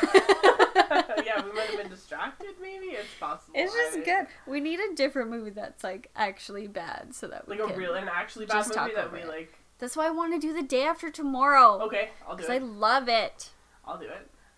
Oh, it's so good. So my student teacher is doing film study Mhm. with all my classes, my grade 11s and my grade 12s, but I was in there the other day and I was just kind of keeping an eye on things and watching like what it was she was doing, and she had a couple of videos that she was showing them before they started watching the movie. And one of the videos that she was showing was like dealing with different kinds of camera shots, and one of them had like something from Prince of Persia, which I don't know if you've seen Prince of Persia. It's real bad. It's real fucking bad, but I was like, that would be a great movie It's so to bad, do. it's like wiped from my memory Oh, bad. it's so bad. Yeah. But like, I enjoy Jake Gyllenhaal enough that I would sit through it again. Mhm. Because, so if we ever want to do like a real bad movie, we could definitely do that one. That's true. Poor Jake Gyllenhaal makes bad movies sometimes. I know. And then he makes like really fucking good movies. Yeah. It's He's true. just like so in between it. My kids really But I'd love kind of him. forgotten about Prince of Persia until like I saw that. I was like, oh, that movie. Oh. Yeah, so bad. Everyone's got that embarrassing one, hey? Yeah. My kids are like obsessed with Jake Gyllenhaal right now Are because he does the Gatsby audiobook. Right. He's got a good voice for it. But like he's got a good voice for it because Nick is so fucking boring And whiny. and whiny Yeah. and like so eat at Arby's like Yes. attitude about everything. And they just get like so excited when sometimes we read in class and listen to it. They're just like, can we listen to Jake? And I forget That's what funny. their cultural touchstone was for him. It's because it's so funny how like kids know actors from different things. Oh, yeah. Oh, and they could not believe that Jordan Baker Yeah. was the Gold Queen in Guardians 2. Yeah. That blew their fucking Really? minds. Really? Yes. Oh. And whenever they talk about Jordan now, they just love to do this. Seems about right. They're like, yeah. we've got these like physicalities Yeah. that we do for each of the girls. That's awesome. That wasn't great for an audio medium, but No. I was But if pretending you've to be a seen statue. if you've seen Gatsby, like the 2013 Gatsby, you'll know. You'll know. I'm just looking up Jake Gyllenhaal's filmography to figure out what it is that I your think it was that kids would have. Southpaw movie. That's a good one. I haven't seen it Really? because it had So doesn't it have like Eminem in it? Yeah, I can't remember. And I was That's like, good. hard pass. I'm not into his what whole else? Yeah, so Southpaw. Did you see Nightcrawler? Yeah, I did. He was terrifying. Oof. Talk about anti-hero. Oh, they're making a movie of the Sisters Brothers. Have you read that book? No. I know it was on our like grade 10 Yeah. novel stage, but I didn't get time to read it. Yeah, no, they're making a movie of it. He's in it. That's cool. That's fun. Oh, he was in Okja. He was incredible in Okja. Was he? I haven't yeah. seen it yet. I did see Life, which was so bad. That was the one with like that weird alien shit. Yeah. On, like, okay, tell me. I'm never gonna watch it. I want to know It about was this movie. so bad. Because like the trailer made it look like it was gonna be A, terrifying, and B, like not bad. But Their problem was they kill Ryan Reynolds in the first 10 minutes. Oh. And, oh my god, Davis. Davis, what did they name the alien? They, like, named it something. I have to text it right now to find out. Maybe it's in the plot summary. So what did you hate most about it? I mean, it only had a $58 million budget, but it only grossed, like, $100.5 million. It was just, like, what they should have done is essentially, like, to get you up to... Oh, it's named Calvin. But it was named by American school children. I know. So, okay. I know. You can, it was still awful.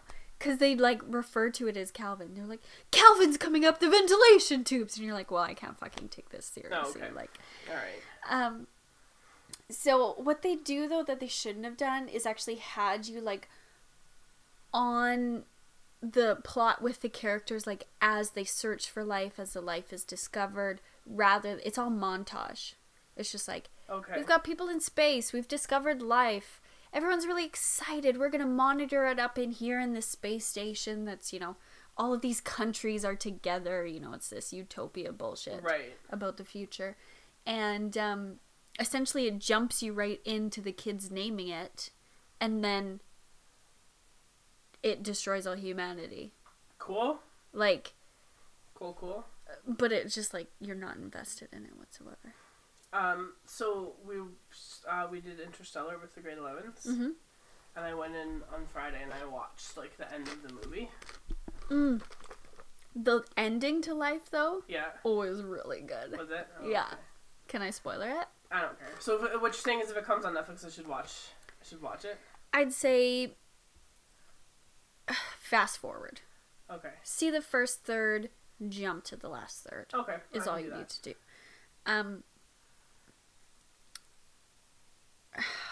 I'm pretty sure this is what happens. I feel like I want to check with David. Yeah, he said Calvin, and he's sending me the laugh cry emoji because it was so fucking dumb. Because it's Rebecca Ferguson, isn't that right? I think so, yeah. I'm pretty sure. I'm just going to click on it and verify that I'm not. I've seen so many fucking bad movies with Davis that I feel like... Yeah, she's in it. So there's 2 pods that are, like, going free at the end. Okay. One of them has the alien in it, and they're just going to fucking shoot it out to space. That seems like a reasonable thing to do. The other one's got Rebecca Ferguson in it. She's gonna go back home because the space station's fucking destroyed. Yeah. And I think Jake Gyllenhaal's in the one with the alien because they had to lure it in with blood or some shit like that. Okay. But the navigations on them are either fucked up or reversed.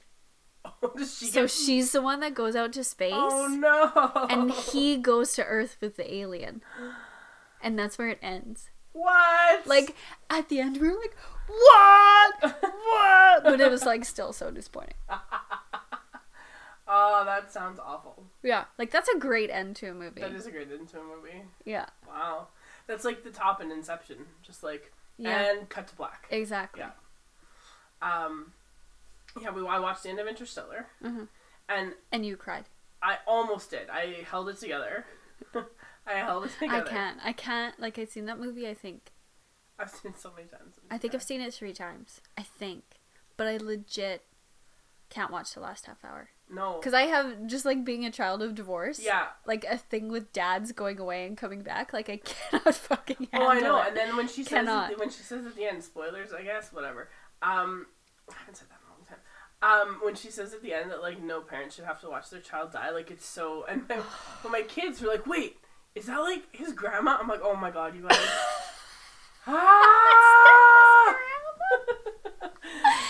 Oh, yeah, just grandma who we haven't met yet. Yeah. That we're just inserting into here. Anyway. Come on. But we started it, like, right where Matt Damon rips the communication thing out of... piece of shit.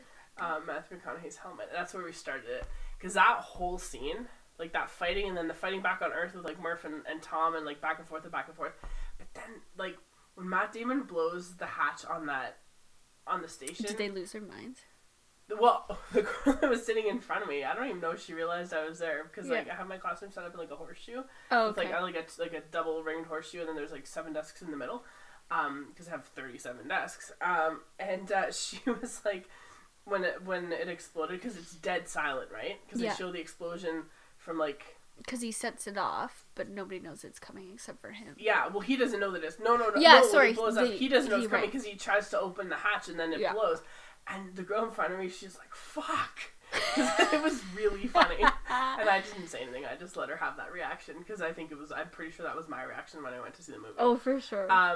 But because it's dead silent, I love that use of sound because like there's nothing, and then you see the like delayed reaction on Cooper and Brand's faces like with the explosion, and then like and he does this thing. But that whole docking scene is just magnificent. With this like orchestral organ that's just like so in loud. your brain, it's so loud. Yeah, I remember when I saw it in theaters, I felt motion sick at that moment because it is so immersive. And then you get that shot of, I think it's a space, or is it the wormhole? Something is like outside Jupiter.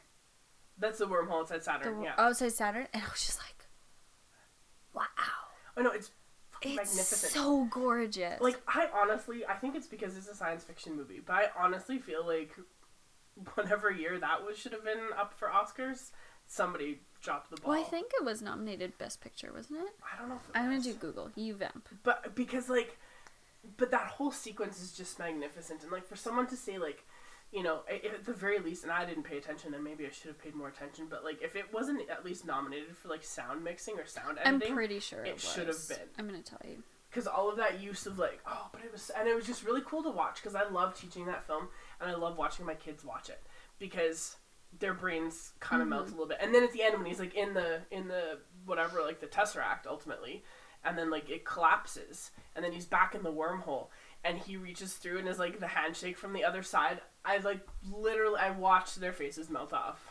Because I didn't need to watch the screen because I knew what was coming. I know. And there was one kid just sitting there. He just had his hands on his face and he was like, oh. Like, it was like he was just like pulling the skin off of his face. Throughout all of the podcast. Yes. But it was just so fun to watch. Like, I love watching them have reactions to those things. Because, and I think like that's a good way to, in terms of like speaking about, ooh, are they going to show it? Oh no, this is something else. Yeah. Because my man Jason Fram got an assist in that game. The Golden Bears won the championship today for hockey, and I'm so excited. Yeah, and I think that Pandas volleyball is playing for the national title today too. They are. And the men's volleyball is playing for bronze. I think so. Yeah. Yeah, their Twitter is just like a mess right now with all the updates they were trying to run, and I was like, I can't even keep just need one for every sport. Like enough of this like all athletics business. But, like, that's a great way to teach film to kids, is to teach them something that they've never seen before. Yeah. And something that's, like, foundational. And with our 10s, what we do is we do Star Wars or Up, but they've all seen it before, and it's just not as effective, unfortunately. Do you know what? We're now far enough away, and now that like we're far enough away from it having been in theaters, I do Batman Begins still with my 10s. Yeah. And so many of them haven't seen it because it came out in 2005. Mm-hmm. And like some of my grade 10s were born in 2002 and 2003. Yeah. So like they haven't seen those movies yet. What? I know. But they haven't seen, especially Batman Begins. Lots of them have seen The Dark Knight. Yeah, because they know of the Joker. Yeah, and you don't really need to see Batman Begins to get The Dark Knight. No. But I love Batman Begins. It's very good. And, like, give me any Cillian Murphy, I'll take it. So Interstellar. Yeah. It won Best Visual Effects. Okay. So that's great. Should have. It was nominated for Best Original Score, Production Design, Sound Editing, and Sound Mixing. And it didn't win any of those? Not Best Picture. It didn't win any of those awards? No. How? I think that was the same year as Mad Max, though. Oh, maybe. Okay, fine. Let me double check. Fine, I'll accept it. Let me double check. You need to vamp, though. Yeah, sorry. But yeah, so I will do and so we're doing Watchmen in the 30s, which is fun. And apparently one of the kids, I don't know if I told you this, I probably didn't. One of the kids was like Snapchatting the sex scene in Watchmen.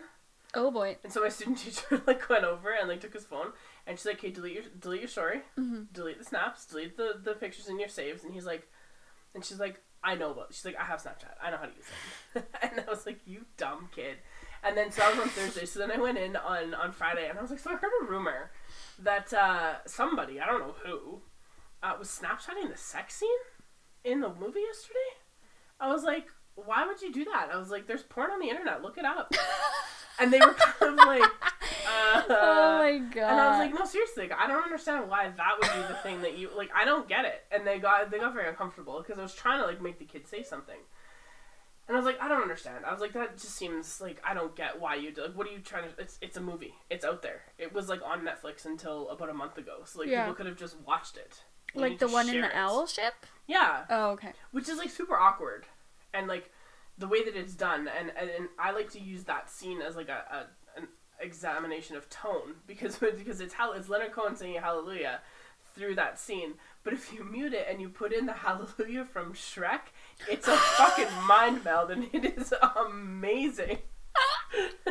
I've done it before, and kids are like, make it stop, it ruins their lives. That's amazing. It's so good. I'm pretty sure she's doing that with them tomorrow, so that's even better. But I said that is a great thing for tone. Well, because it's maybe in my years of teaching, that might be the best thing I can come up with for tone. Yeah. I guess I could play the sound from Watchmen in the scene from Shrek. But the other one's funner. The other one's way more fun for everybody. Yeah. But not for everybody, because it's fun for you, it's awkward for everyone it's so else. fun for me, because I don't care anymore. But anyway, I'm glad you appreciate that. But it was really fun. So I said to these guys, I was like, so here's what's going to happen. Now, every time we watch something, even if it's like a 3-minute video, your phones are going to go up in this cell phone holder. That's where they're going to be. And then the kid who did it, he's like, well, miss, it wasn't just me. And I was like, oh, thanks for telling me that it was you, though. I appreciate that. I was like, let's talk in the hallway. Yeah. And nobody else complained. Everyone else just, like, put their phones in the thing or whatever. And then I yelled at the kid in the hallway, and then I went back in the classroom, and I said, look, I don't care. If you still have your phone on you, that's fine. Yeah. But if you get caught with it now, that's a phone call home and probably an in-school suspension. Uh-huh. And I was like, and by phone call home, what I really mean is I'm going to call your parents at work. Which is, like, the thing that kids do not want, right? And so then a couple more kids went and put their phones up in the thing, and that was the end of it. And this kid was so mad, and I was like, dude, just don't Snapchat the boobs. Like, that's really all you got to do. I'm sure I've been in 1,000 Snapchats unintentionally by my part. Yeah. I'm sure. Just me, like, talking through something, or just walking behind the kid as they're taking this selfie that's, like, bored in English. Yeah. Like, whenever I see kids, like, do that, I was like, why are you sending your friends things that are happening in English class? I'm like, we don't have room for anybody else. They're not allowed to be in here. They can't I'm not teaching them. Yeah, I was like, they cannot see how awesome this is, because they're all going to want to come in. And they're always like, oh, Miss Violet. Like, they just... That's a great way. I'm going to do that. Yeah. I'm going to do that. That's wonderful. Do you want to know what shit that Interstellar lost to? Yeah. Because I'm actually disappointed. Okay. So, this one I'm not disappointed, because I love this score. It lost original score to Grand Budapest Hotel. Fuck that movie. I love that Fuck that movie 10 Ways to Sunday. I love that movie. No. Love it. No. Now you're gonna get angry. Oh, no. It lost Best Sound Editing to American Sniper. I don't know if I can adequately express the rage that I'm feeling right now. It lost Sound Mixing to Whiplash, which that I can understand. Yeah, Whiplash was good. You're gonna be more angry. It lost Production Design to Grand Budapest. I hate that movie so much. I hate everything Wes Anderson stands for. What else did it lose to? It wasn't even in editing, which I find surprising. Wow. But that was it. And it wasn't nominated for Best Picture. No. Do you want to hear the Best Picture? Yeah, I would like to know. Because they're all wrong, apparently. Scrolling. Here we go. Okay. I feel like we should do these things more without plans. Just like... So, Best Picture that year was Birdman. Okay. Nominated. American Sniper. Everything. Boyhood. Grand Budapest. Imitation Game. Selma. Theory of Everything. And Whiplash. Oh, fuck the Academy. They're the worst. Mm-hmm. Those are just so bad. That's so bad. Like, Birdman is overrated. I think if anything was going to win out of all of those, it would have been Boyhood. It should have been Whiplash. Whiplash was fucking unreal. I can't watch it. Why? Because it's a teacher abusing a student. I can't watch it. You just gotta get over it. It's so good. I can't get over it. It's so good. I'm too emotionally attached to my students, as we've already discussed today. That's true. I was just thinking as I was saying we should like record more without plans. Do you know what? Did you ever when you were a kid like read the Family Circus cartoons? Yeah. And you know where like what's his face? The kid is like it shows his path around. That's 100% what this is right now. Like here's the starting point. The end point's like right beside it. It's just like a marathon in between, and like up in a treehouse and like into the basement. Because we start and then we know we're gonna get to questions. Eventually. And it's just a maze. We have lots of questions. Oh no, Drake's mad. Oh well. We have questions. I have a question for you. For me? For you. Okay. From Malcolm. Because Okay. I sent him a text this morning and I said, do you have questions or topics? And he gave me these 2 questions. And my response to him was, I will ask her your questions. I will not like doing it. Uh-oh. This is friendship. Okay. So they're football questions. Oh, okay. Alright, I'm in. So he said, will the Packers play Jimmy Graham in the correct position of slot receiver? He's not a tight end. The Saints knew this. The Seahawks did not. This is for Megan. Thank you very much. Avery and I have talked about the Packers signing Jimmy Graham as a tight end, quote unquote. But yes, oh look, it's 1-1. Good job, Tampa. I mean, wait, what? Oh, is that the dude? Yeah. Okay, that's Tyrati. Okay.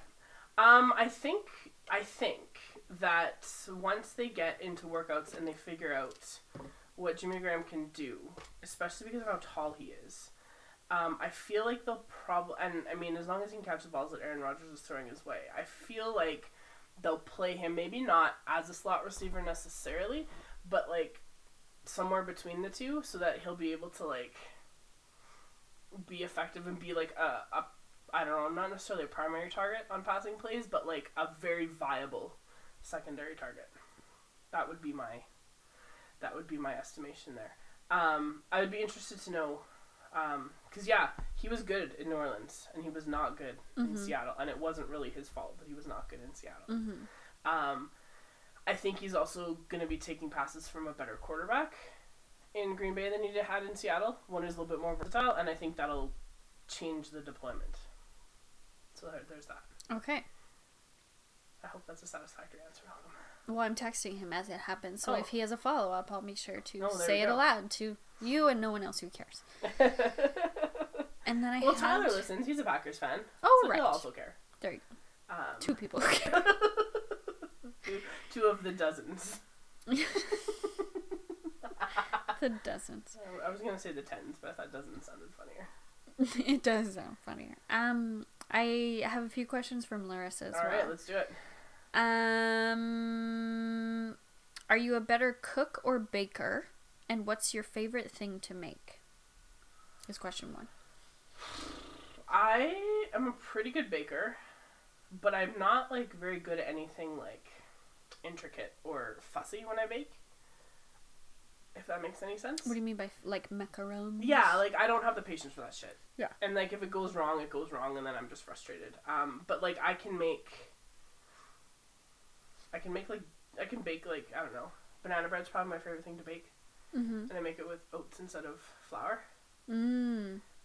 Which I brought to work one day, and it was like unintentionally gluten free, and one of our coworkers was like didn't eat gluten, and I was like, oh, I didn't do that on purpose, but there you go. There you go. What a nice surprise for you. Yeah, and so that was kind of nice.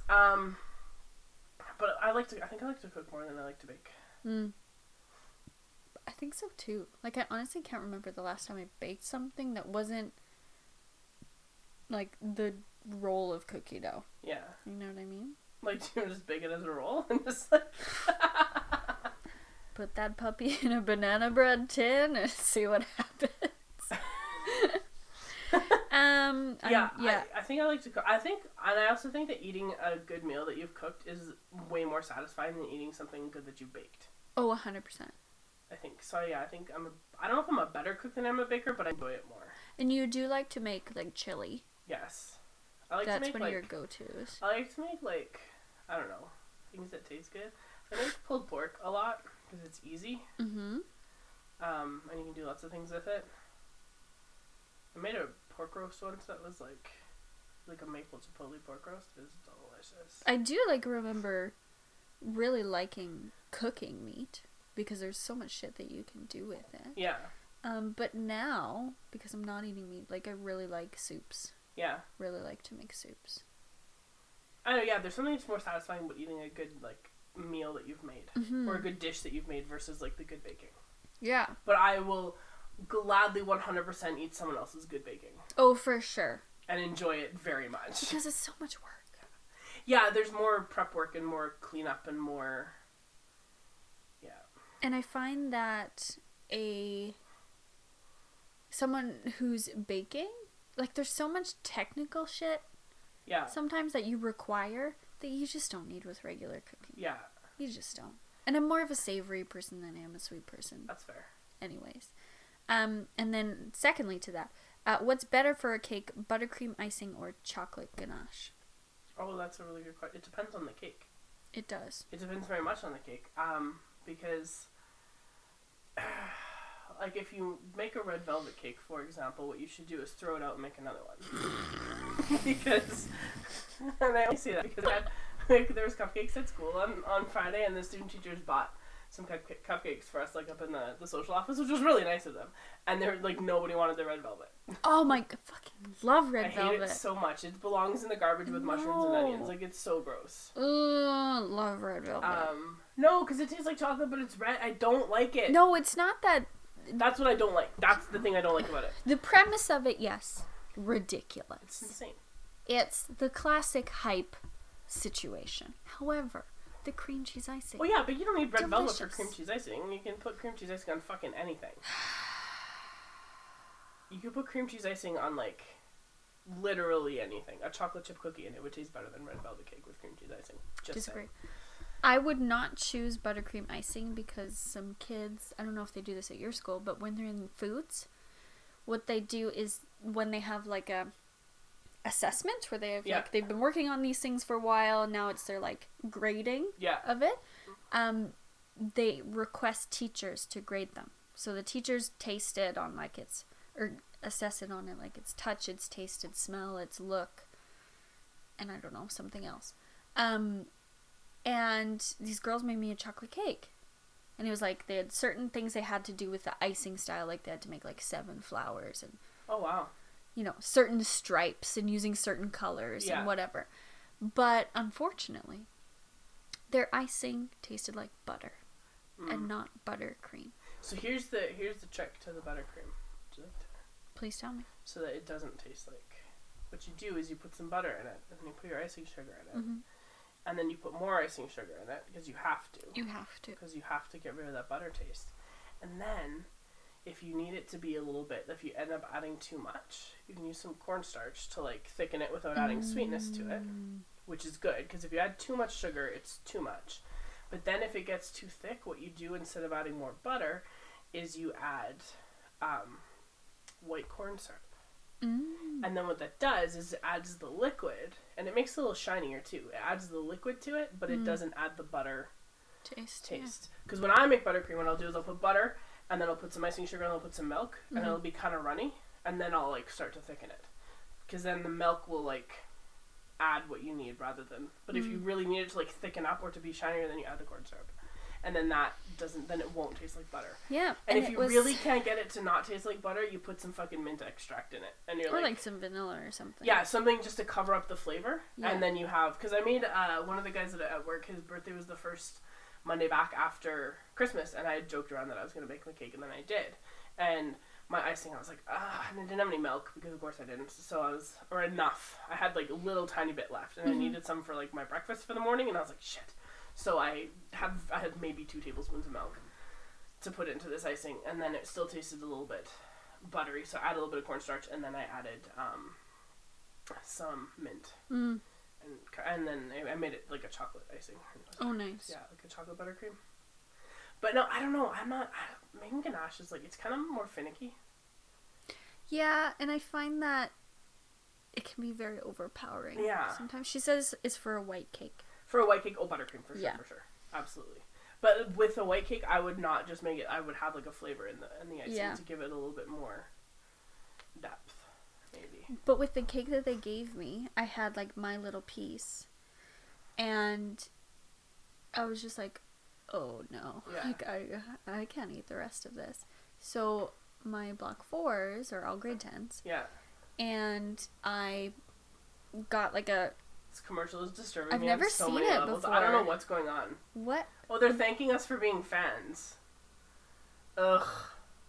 It's this really bad Pepsi commercial with like Draisaitl and Adam Larson and I've never seen that Lucic before. and Cam Talbot, and they're like thanking people for being fans, I'm assuming. And then they hold up a can of Pepsi? Yeah, it was a Pepsi commercial, but then they like got closer and closer into their faces as the commercial went on, and then Lucic like filled up my television.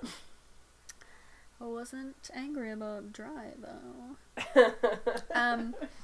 And so I cut it up into like 36 pieces, and then I was like, okay guys, like, some students made this cake for me, but it's so much, I can't eat it. Do you guys want some? And then I like called them up row by row and like gave them a little piece. And there were some people who didn't want some, so I had like 6 little tiny pieces. And it was like, to cut like a plate-sized cake into 36 pieces was tough. They were freaking tiny. Yeah. So at the end I had some kids who like wanted more, and I was like, yeah, sure, just wait until everybody gets one if they want to. This one kid, of course, on the football team, who like loved it. I was like, I'm not really a fan of the icing. He's like, oh, it's the best icing I've ever had. And he like came back and he was like following like with his eyes how many pieces were left, like a scavenger. That's funny. And then her third question is Justin Bieber or Justin Timberlake. JT. They're both problematic. I'm gonna choose JT just because I don't know. You can only listen to one band or musician for the rest of your life. Who is it? I don't know. I thought you'd say Celine right out of the gate. No. No? No, her stuff's not versatile enough. Like it doesn't have enough highs? Yeah, like it's there's not enough. I don't know. That's a really good question. I don't know. I have no idea. Explosions in the Sky, maybe? I'd 100% choose Backstreet Boys. Would you? Yeah. Okay. 100%. Oh, the Islanders are bad. Oh, they're real bad. And then, what was the best, happiest, most memorable age of your life, and why? Best, happiest, most... I have no idea. I feel like we might have to come back to that next week. Yeah, that's a question that's going to involve It needs some a thinking. lot of thought. Yeah. And then, who is your celebrity doppelganger? And hers is, she says, is Ellen Page. No, Larissa. Your doppelganger is Noah from Sleepless in Seattle. How dare you?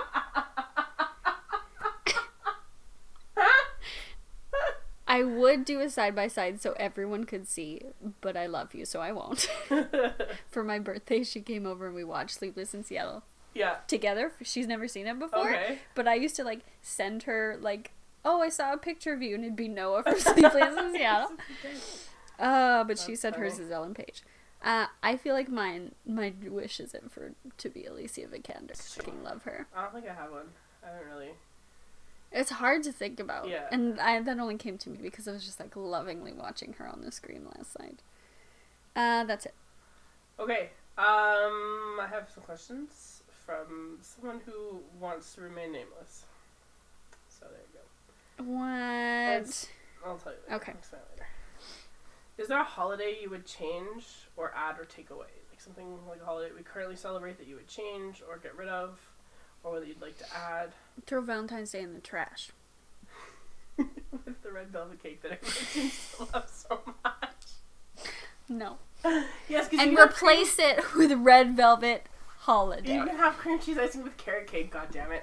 Or spice cake. Yeah, and that's way better than red velvet. Just, yeah, Valentine's Day is stupid. Oh, so I should go to the grocery store today and buy some carrot cake.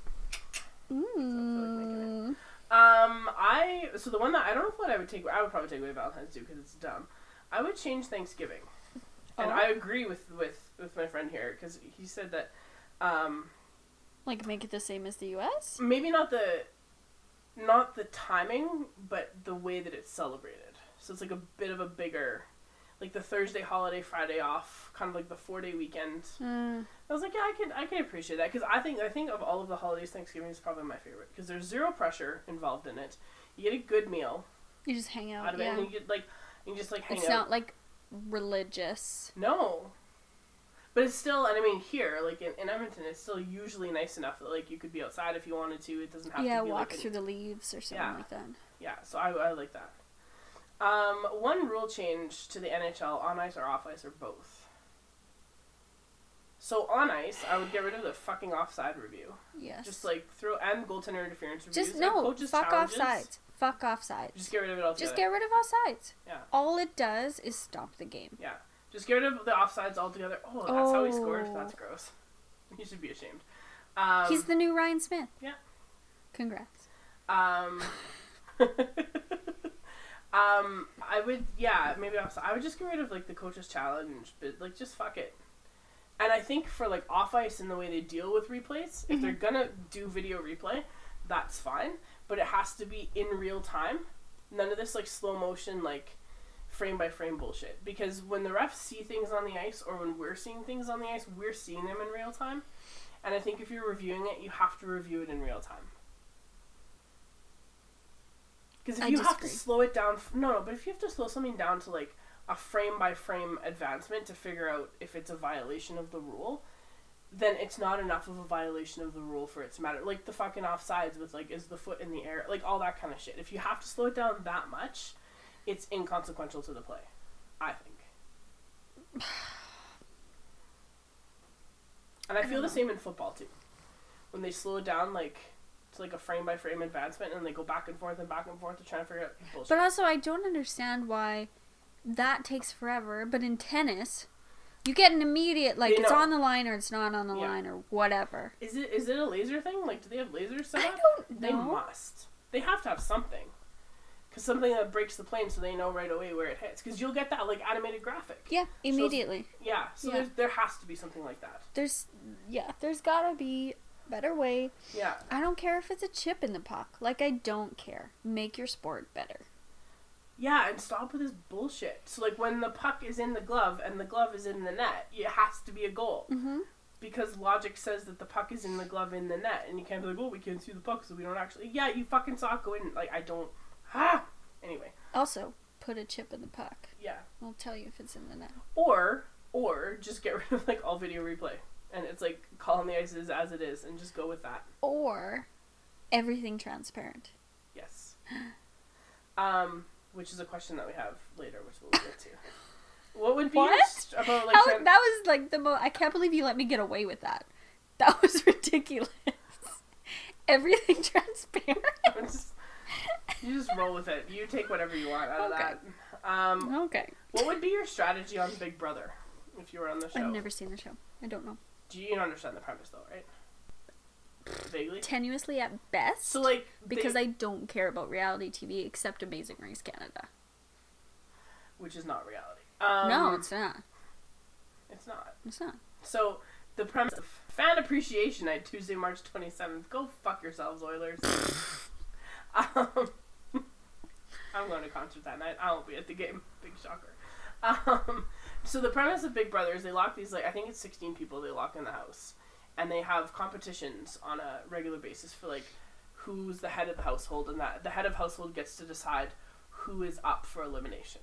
Mm-hmm. And then as it goes through, then they have, like, a veto competition. So, like, if someone wins the power of veto, if it's one of the people who's up for elimination, they can, like, veto themselves and put some, get someone else nominated. Or someone else wins it, they can choose to, like, pull somebody off the block. So that's, like, the basic premise. And then you, like, people form alliances and whatever. And the way that it's structured, they have these, like, dumb challenges and shit. And it's pretty stupid. But I always find it really interesting that, like, the people that seem to do best on those kinds of things, like Survivor, and are domineering personalities. Yes. And they're charismatic. They can convince people to, like, come to their side and sort of, like, manipulate. Probably charismatic in the worst way. Yes, like that, I don't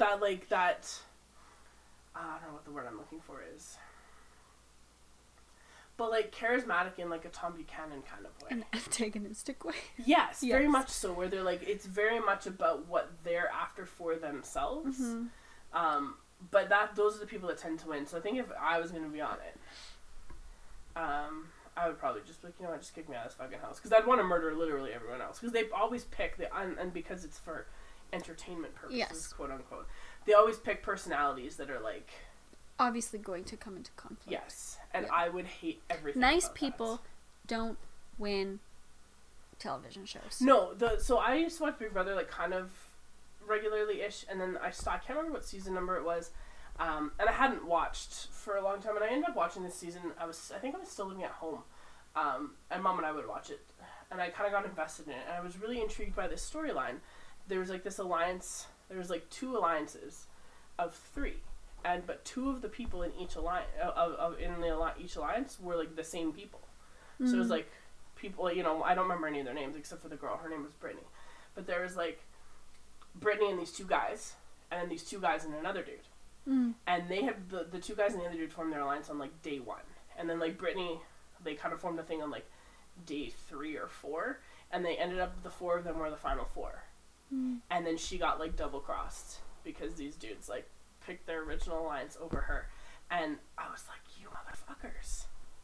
Because I feel like if they hadn't have done that, I think that the show probably would have ended differently, and the different guy probably would have ended up winning. Mm-hmm. Because the guy, like, the 3rd guy, I don't think he won anything all season long, but he was, like, held on, like, by this alliance or whatever, where she actually had, like, competed and won at stuff or whatever. And I remember that. But she was a nice person, right? She was competitive, but she wasn't, like, a bitch. She wasn't conniving or manipulative, and she got far, but she didn't win. Well, here, I texted Larissa because she loves Big Brother. Like, Larissa, you should apply. I don't know why you're not applying when it's Big Brother Canada. But she says, be friends with everyone, make a solid 2 alliance on the 4th week, and we would be from different sides of the house, so we would share info. We would probably be personality opposites, so no one would suspect a thing. Okay. That sounds good. I hope that answers your question, because I don't really... Yeah, I would just want to be out of the house, like, immediately. And she says, so, for example, pick some smart popular man or smart makeup-y chick. Okay. I'm like, what does that make you? Interesting. If you could design a perfect high school, what would you have in it? Uh-oh. So I'm going to start while you get over whatever is making you laugh. Because I was thinking about this earlier when I read Can this I question. tell you what's making me laugh? Yes. No children. Alright, fair enough. I was thinking classrooms that are designed to hold like 45 people, and then only fill them with like 30. Only fill them with 20. So that you have space and like people are free to move around, and there's like like tables over there, and a couch back there. So a classroom that could conceivably be used for like 45 people, but is only used for like 30 at the most. So you have like an elementary classroom. Yeah. Oh wait, what? Yes. And I would have desks that are like, sized for high school kids. Yes. Because our desks are too small. They're way too small. Yeah, and they don't have very much space. Like a binder, if you open a 2-inch binder on the desks that I have in my classroom, it's like end to end. Or it's got fucking 4 inches on each side that hang off of it. Yeah, that's too much. Yeah. Those desks are too small. I would also have like some kind of like a central like student space, like a rotunda or an atrium. Like we have one at my school. Yeah. Your school doesn't really have one, does it? No. Because I think it's important to have that central space. Because Mm-hmm. that's where things happen, and that's where like activities, and there's posters, there's information, there's like lunchtime things going on. I think that's an important thing to have. I would have a library that like functions as like a study space, but a gathering space, and is welcoming and inviting, unlike the one that we both worked at. Mm-hmm. I would have, and again, I'd have like different classrooms.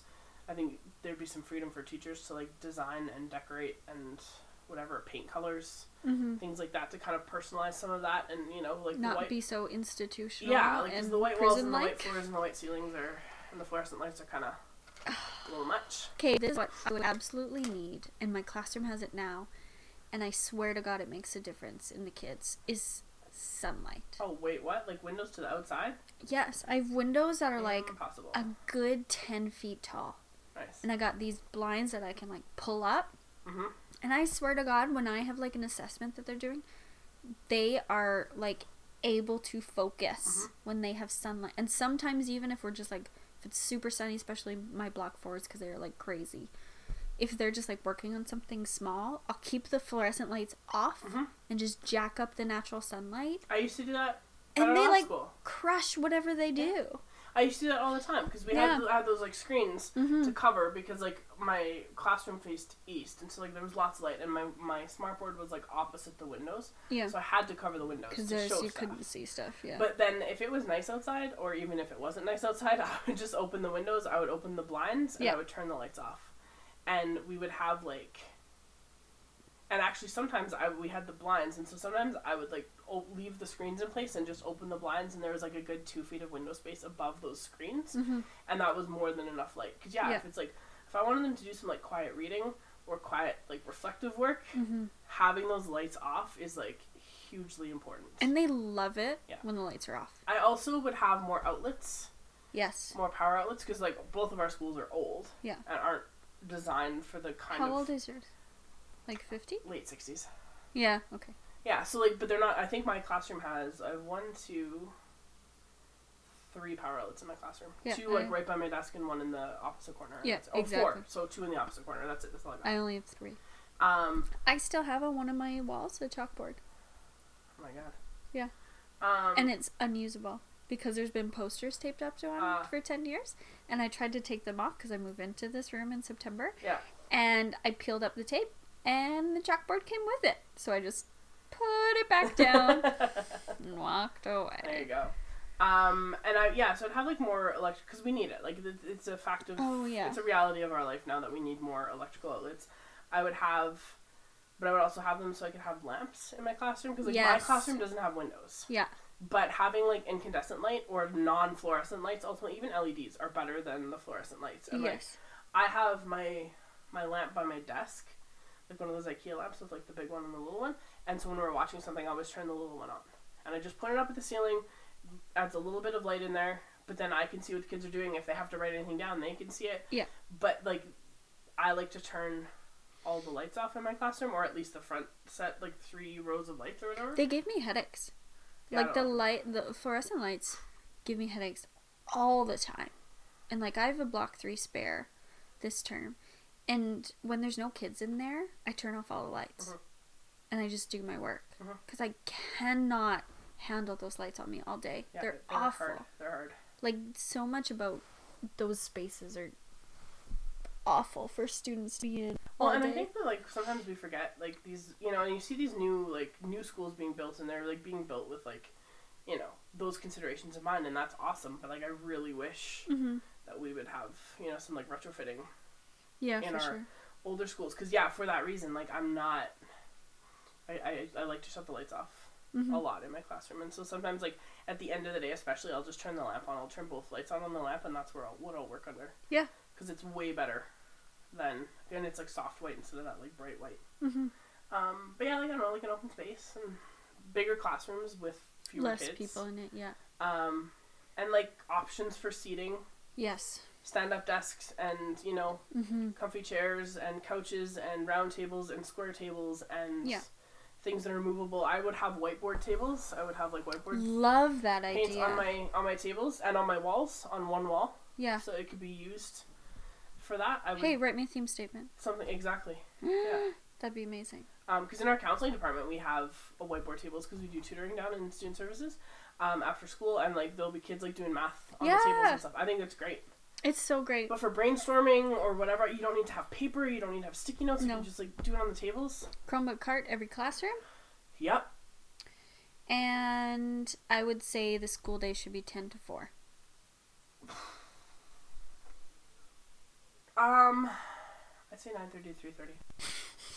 Same, but for just reasons of like, because you're gonna have pushback for like daycare and things like that, is if kids have to go to school, especially like, if your high schools start later, then your junior highs have to start later and your elementaries have to start later. Like that's just gonna be the natural progression, and you'd have a lot of pushback. I don't know why we're starting school before 9 o'clock. We don't. We start at 9. Yeah. It's perfect. It's ridiculous. I know. Yeah, kids aren't built for that. Last question here anyway. What are 5 items you would like in a luxury gift basket that you wouldn't buy yourself? Oh. It's a great question. Well, how luxury we talking Just here? there's no specifications. Like, how big's this basket? I mean, you're going to the Oscars. You got like the Oscar. The swag bag? You get the swag bag from the Oscars. So we're saying like a 2x2 tote. Yeah, let's go with that. Okay. So like, How much imagination can I put into this? as much as you want, but it's not a bag like Hermione's bag. God damn it. So, it's like this bag that you brought here, something like that. Okay. My big old teaching purse. Yes. With my Gryffindor scarf.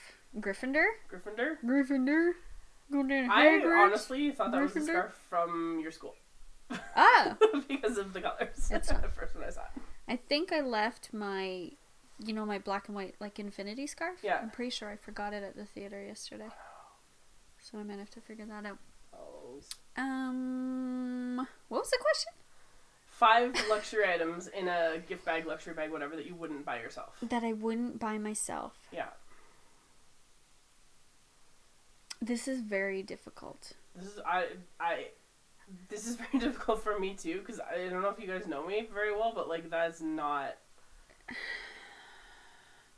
Can I get some more parameters or like some examples? Can you text him?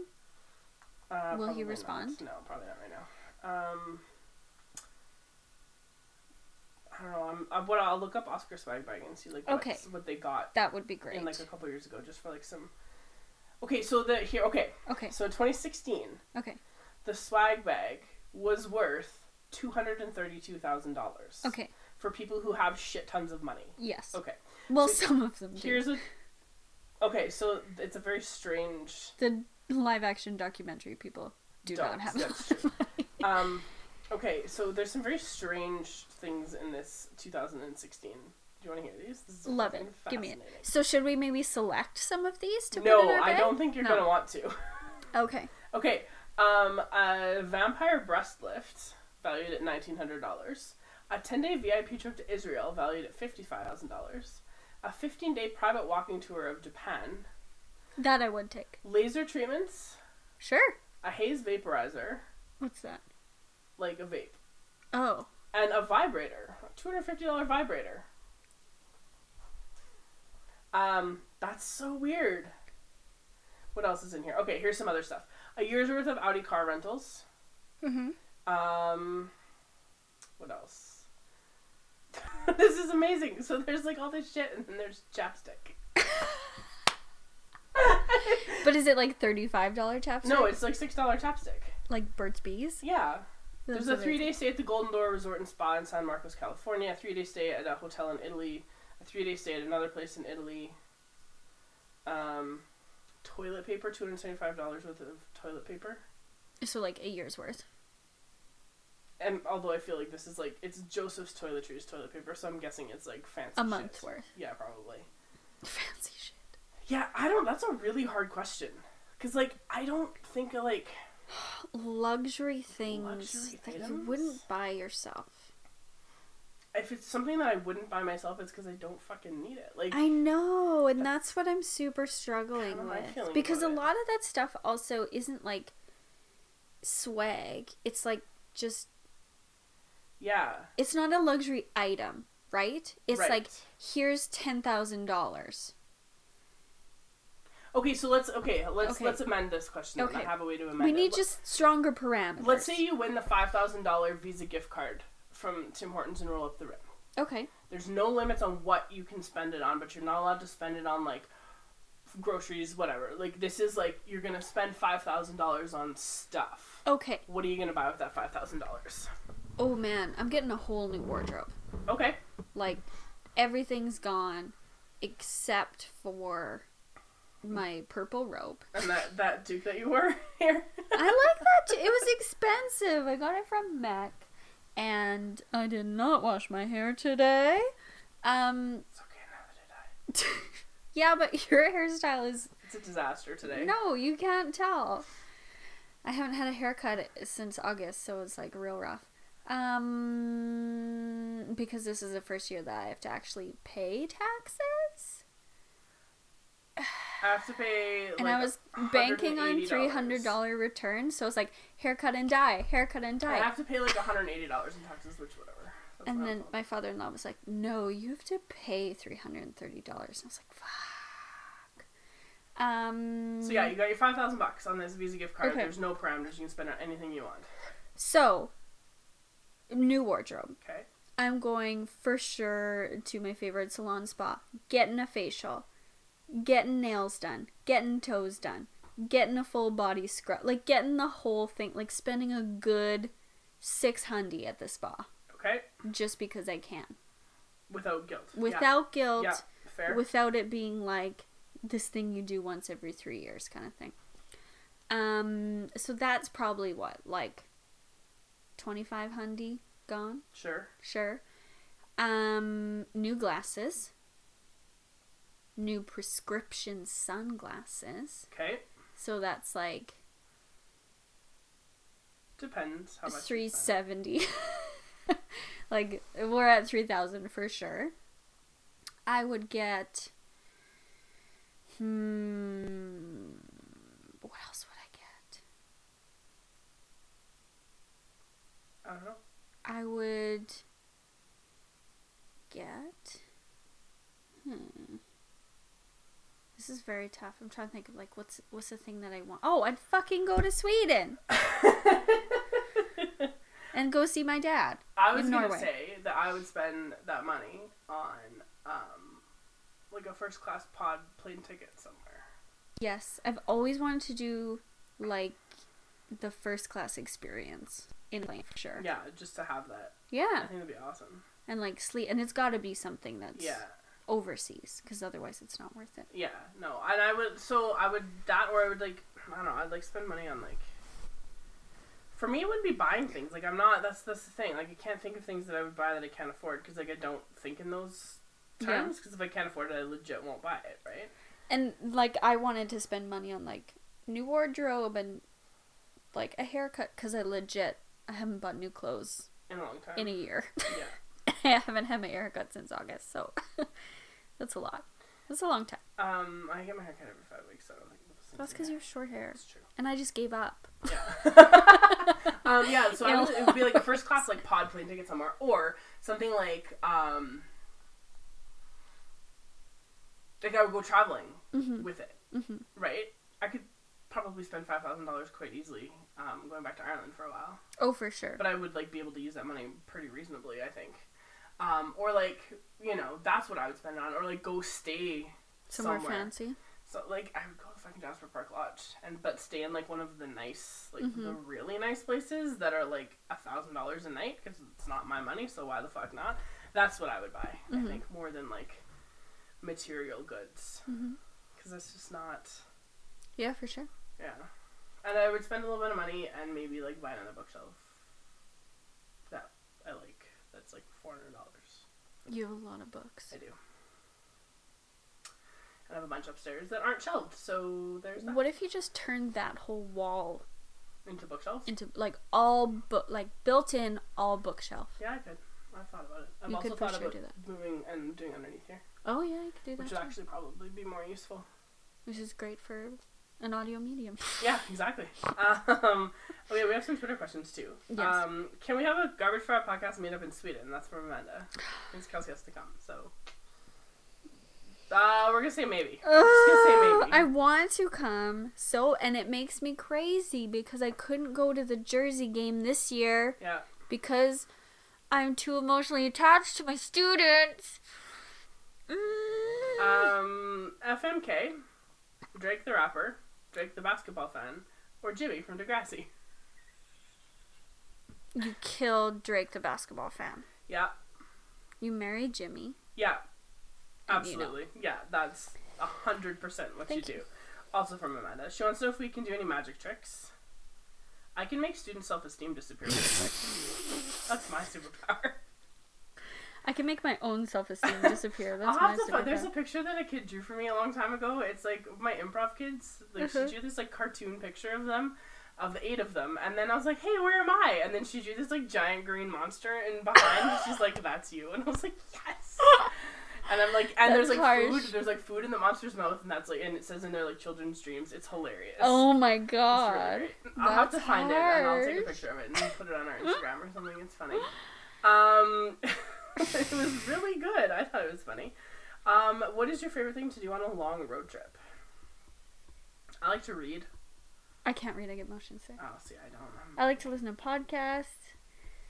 I like to listen to music and I like to sing in listen the to car. fucking boy bands. Super into boy bands. Super into boy bands. Riva and I listen to a lot of music on our month-long Mm-hmm. adventure. Like, a lot. Going to Whistler on Saturday. Yeah? Are you driving? Mm-hmm. Oh, Jesus. That's And then a lot I'm of flying back. Okay. What else? Oh, Magic Tricks just wants to know. I'll get your other question in a second here. I haven't forgotten. Just wants to know what's the best card game. The one that I like to play the most, and they never let me play it because it's their family game, and so they've played it so many times they don't like to play it. They call it Nerds, but it's like a modified version of Dutch Blitz. Okay. Love that game. Okay. I like Uno. I don't like Uno. I like also, again, I remember going to brownie camp and playing it like with the girls and teaching them how, and then like having like the reverse direction and then pick up 4 and just ruining their lives. No shame. And you just get some joy, yeah. Yeah, I don't really like card games all that much. I like board games more than I like card games. Yeah, I think I'd agree More with so. that. But like I really like to play dominoes, like real dominoes with like the trains and stuff. Like, yeah, I actually like the real dominoes. It's kind of fun. My parents have a set, and usually over Christmas and Thanksgiving and holidays, if I'm there for dinner, like go on a Sunday for dinner and we'll play. We'll play it, yeah. And it's kind of fun. Okay, Mike has a question. Tyler wants us to tell him a story, and I'm going to say, Tyler, we've been talking for 2 hours. That's your story. But, like, I need some more direction. Yeah, give us some directions, and we'll come up with something for, like, 2 weeks from now. Yeah. Ish. Okay, so these are questions about the Pro Hockey Writers Association.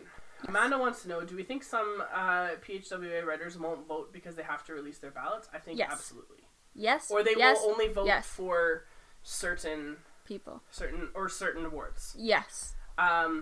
So, yes, that's Amanda's question. And I know where she's going with this because Mike asks, now that PHWA ballots will be public, how many Edmonton MSM do you predict will leave Taylor Hall off their Hart ballot? Oh, all of them. Absolutely all of them. There isn't a single person that I think will put his name down. No. And I can't wait. And they're wrong. Yeah. They're wrong. Like, and this is not even us from, like, an emotional Everybody's place. Talking about it. Yes, this is, like, a pretty objective statement. Yeah. And then Mike's question. Did you read this? Do you remember this question? You probably don't. I think I did, but as always, immediately left my brain. Okay. Couldn't try to remember it. What are the chances that Terry Jones's PHWA ballot has Spank Bank written somewhere on it? Mike. That's the part we should have live streamed. As always, we're not going to answer that question. We're just going to leave it right there. We need more women in Edmonton sports media. Speaking of the PHWA, I did a little bit of looking because I was curious about how many women were in the PHWA. And according to Wyshynski, there's a roughly 300 members, give or take. That's what he said. And I didn't bother counting them all because their website was, like, unnavigable, so I didn't really bother. It was very convoluted. Like, you go and you look and it's got all the different chapters of it, and, like, but you click on, like, say the Arizona one, and then the Arizona one, like, disappears from the menu because that's the one that you're on. It was, it's dumb. But do you want to throw out how many women's names I counted in going through all of the chapters? So there's 31 chapters, plus there's, like, the lifetime members, and then there's an international. Okay. Want to guess how many But there's women? 300 total? Roughly 300. You want to guess? I'm going to say... I feel like it's less than 10%, so I'm going to say 30. It's fewer than that. What? I believe, if I remember right, it was 14. Yep. So there you go.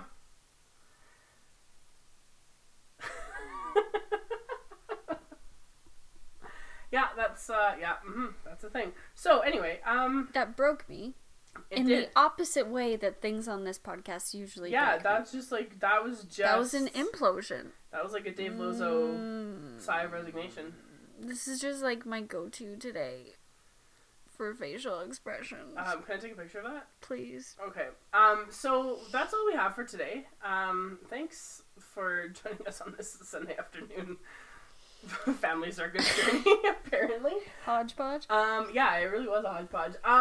You can find us on iTunes and Stitcher and SoundCloud and Google Play. You can find me on Twitter at Mick14. I'm casually on Twitter at GarbageFirePod. Casually in quotation marks. Lately I've been very busy and not able to do much on. We have an Instagram, which is Garbage Fire Podcast. Which I'm on more. Yeah. And on Days Where We Pod. Yeah. You'll see the first 5 minutes of it. Pretty much. This time, shockingly smooth start. Yeah. We only had to do the opener once. Yeah. And it worked. Because we didn't have any technical difficulties, as she says. Yes, her computer's probably going to explode. You can also email us, garbagefirepodcast@gmail.com. We have a website, garbagefirepodcast.com. Mm-hmm. If you want some stickers and stuff, which is a thing we should probably do. I'll wait till next week, whatever. If you want stickers or magnets, let us know. You can fill out the contact thing on our website and just put your address in the comment section and tell us if you want stickers or magnets, or both. We have both. That'll work. Yes. Remember, next week, we're going to watch King Arthur. It's going to be so good. It's going to be so good. I might watch the movie again. And listen? And listen along with it. Okay, well, I think you should do that before posting. Okay. So that we know if it's actually worth posting. No, I'm just going to do it. I don't care. I didn't listen to the other one either, so who knows? Oh, really? No, I don't know. Okay. That's all we have for today. Do you have anything else you want to add?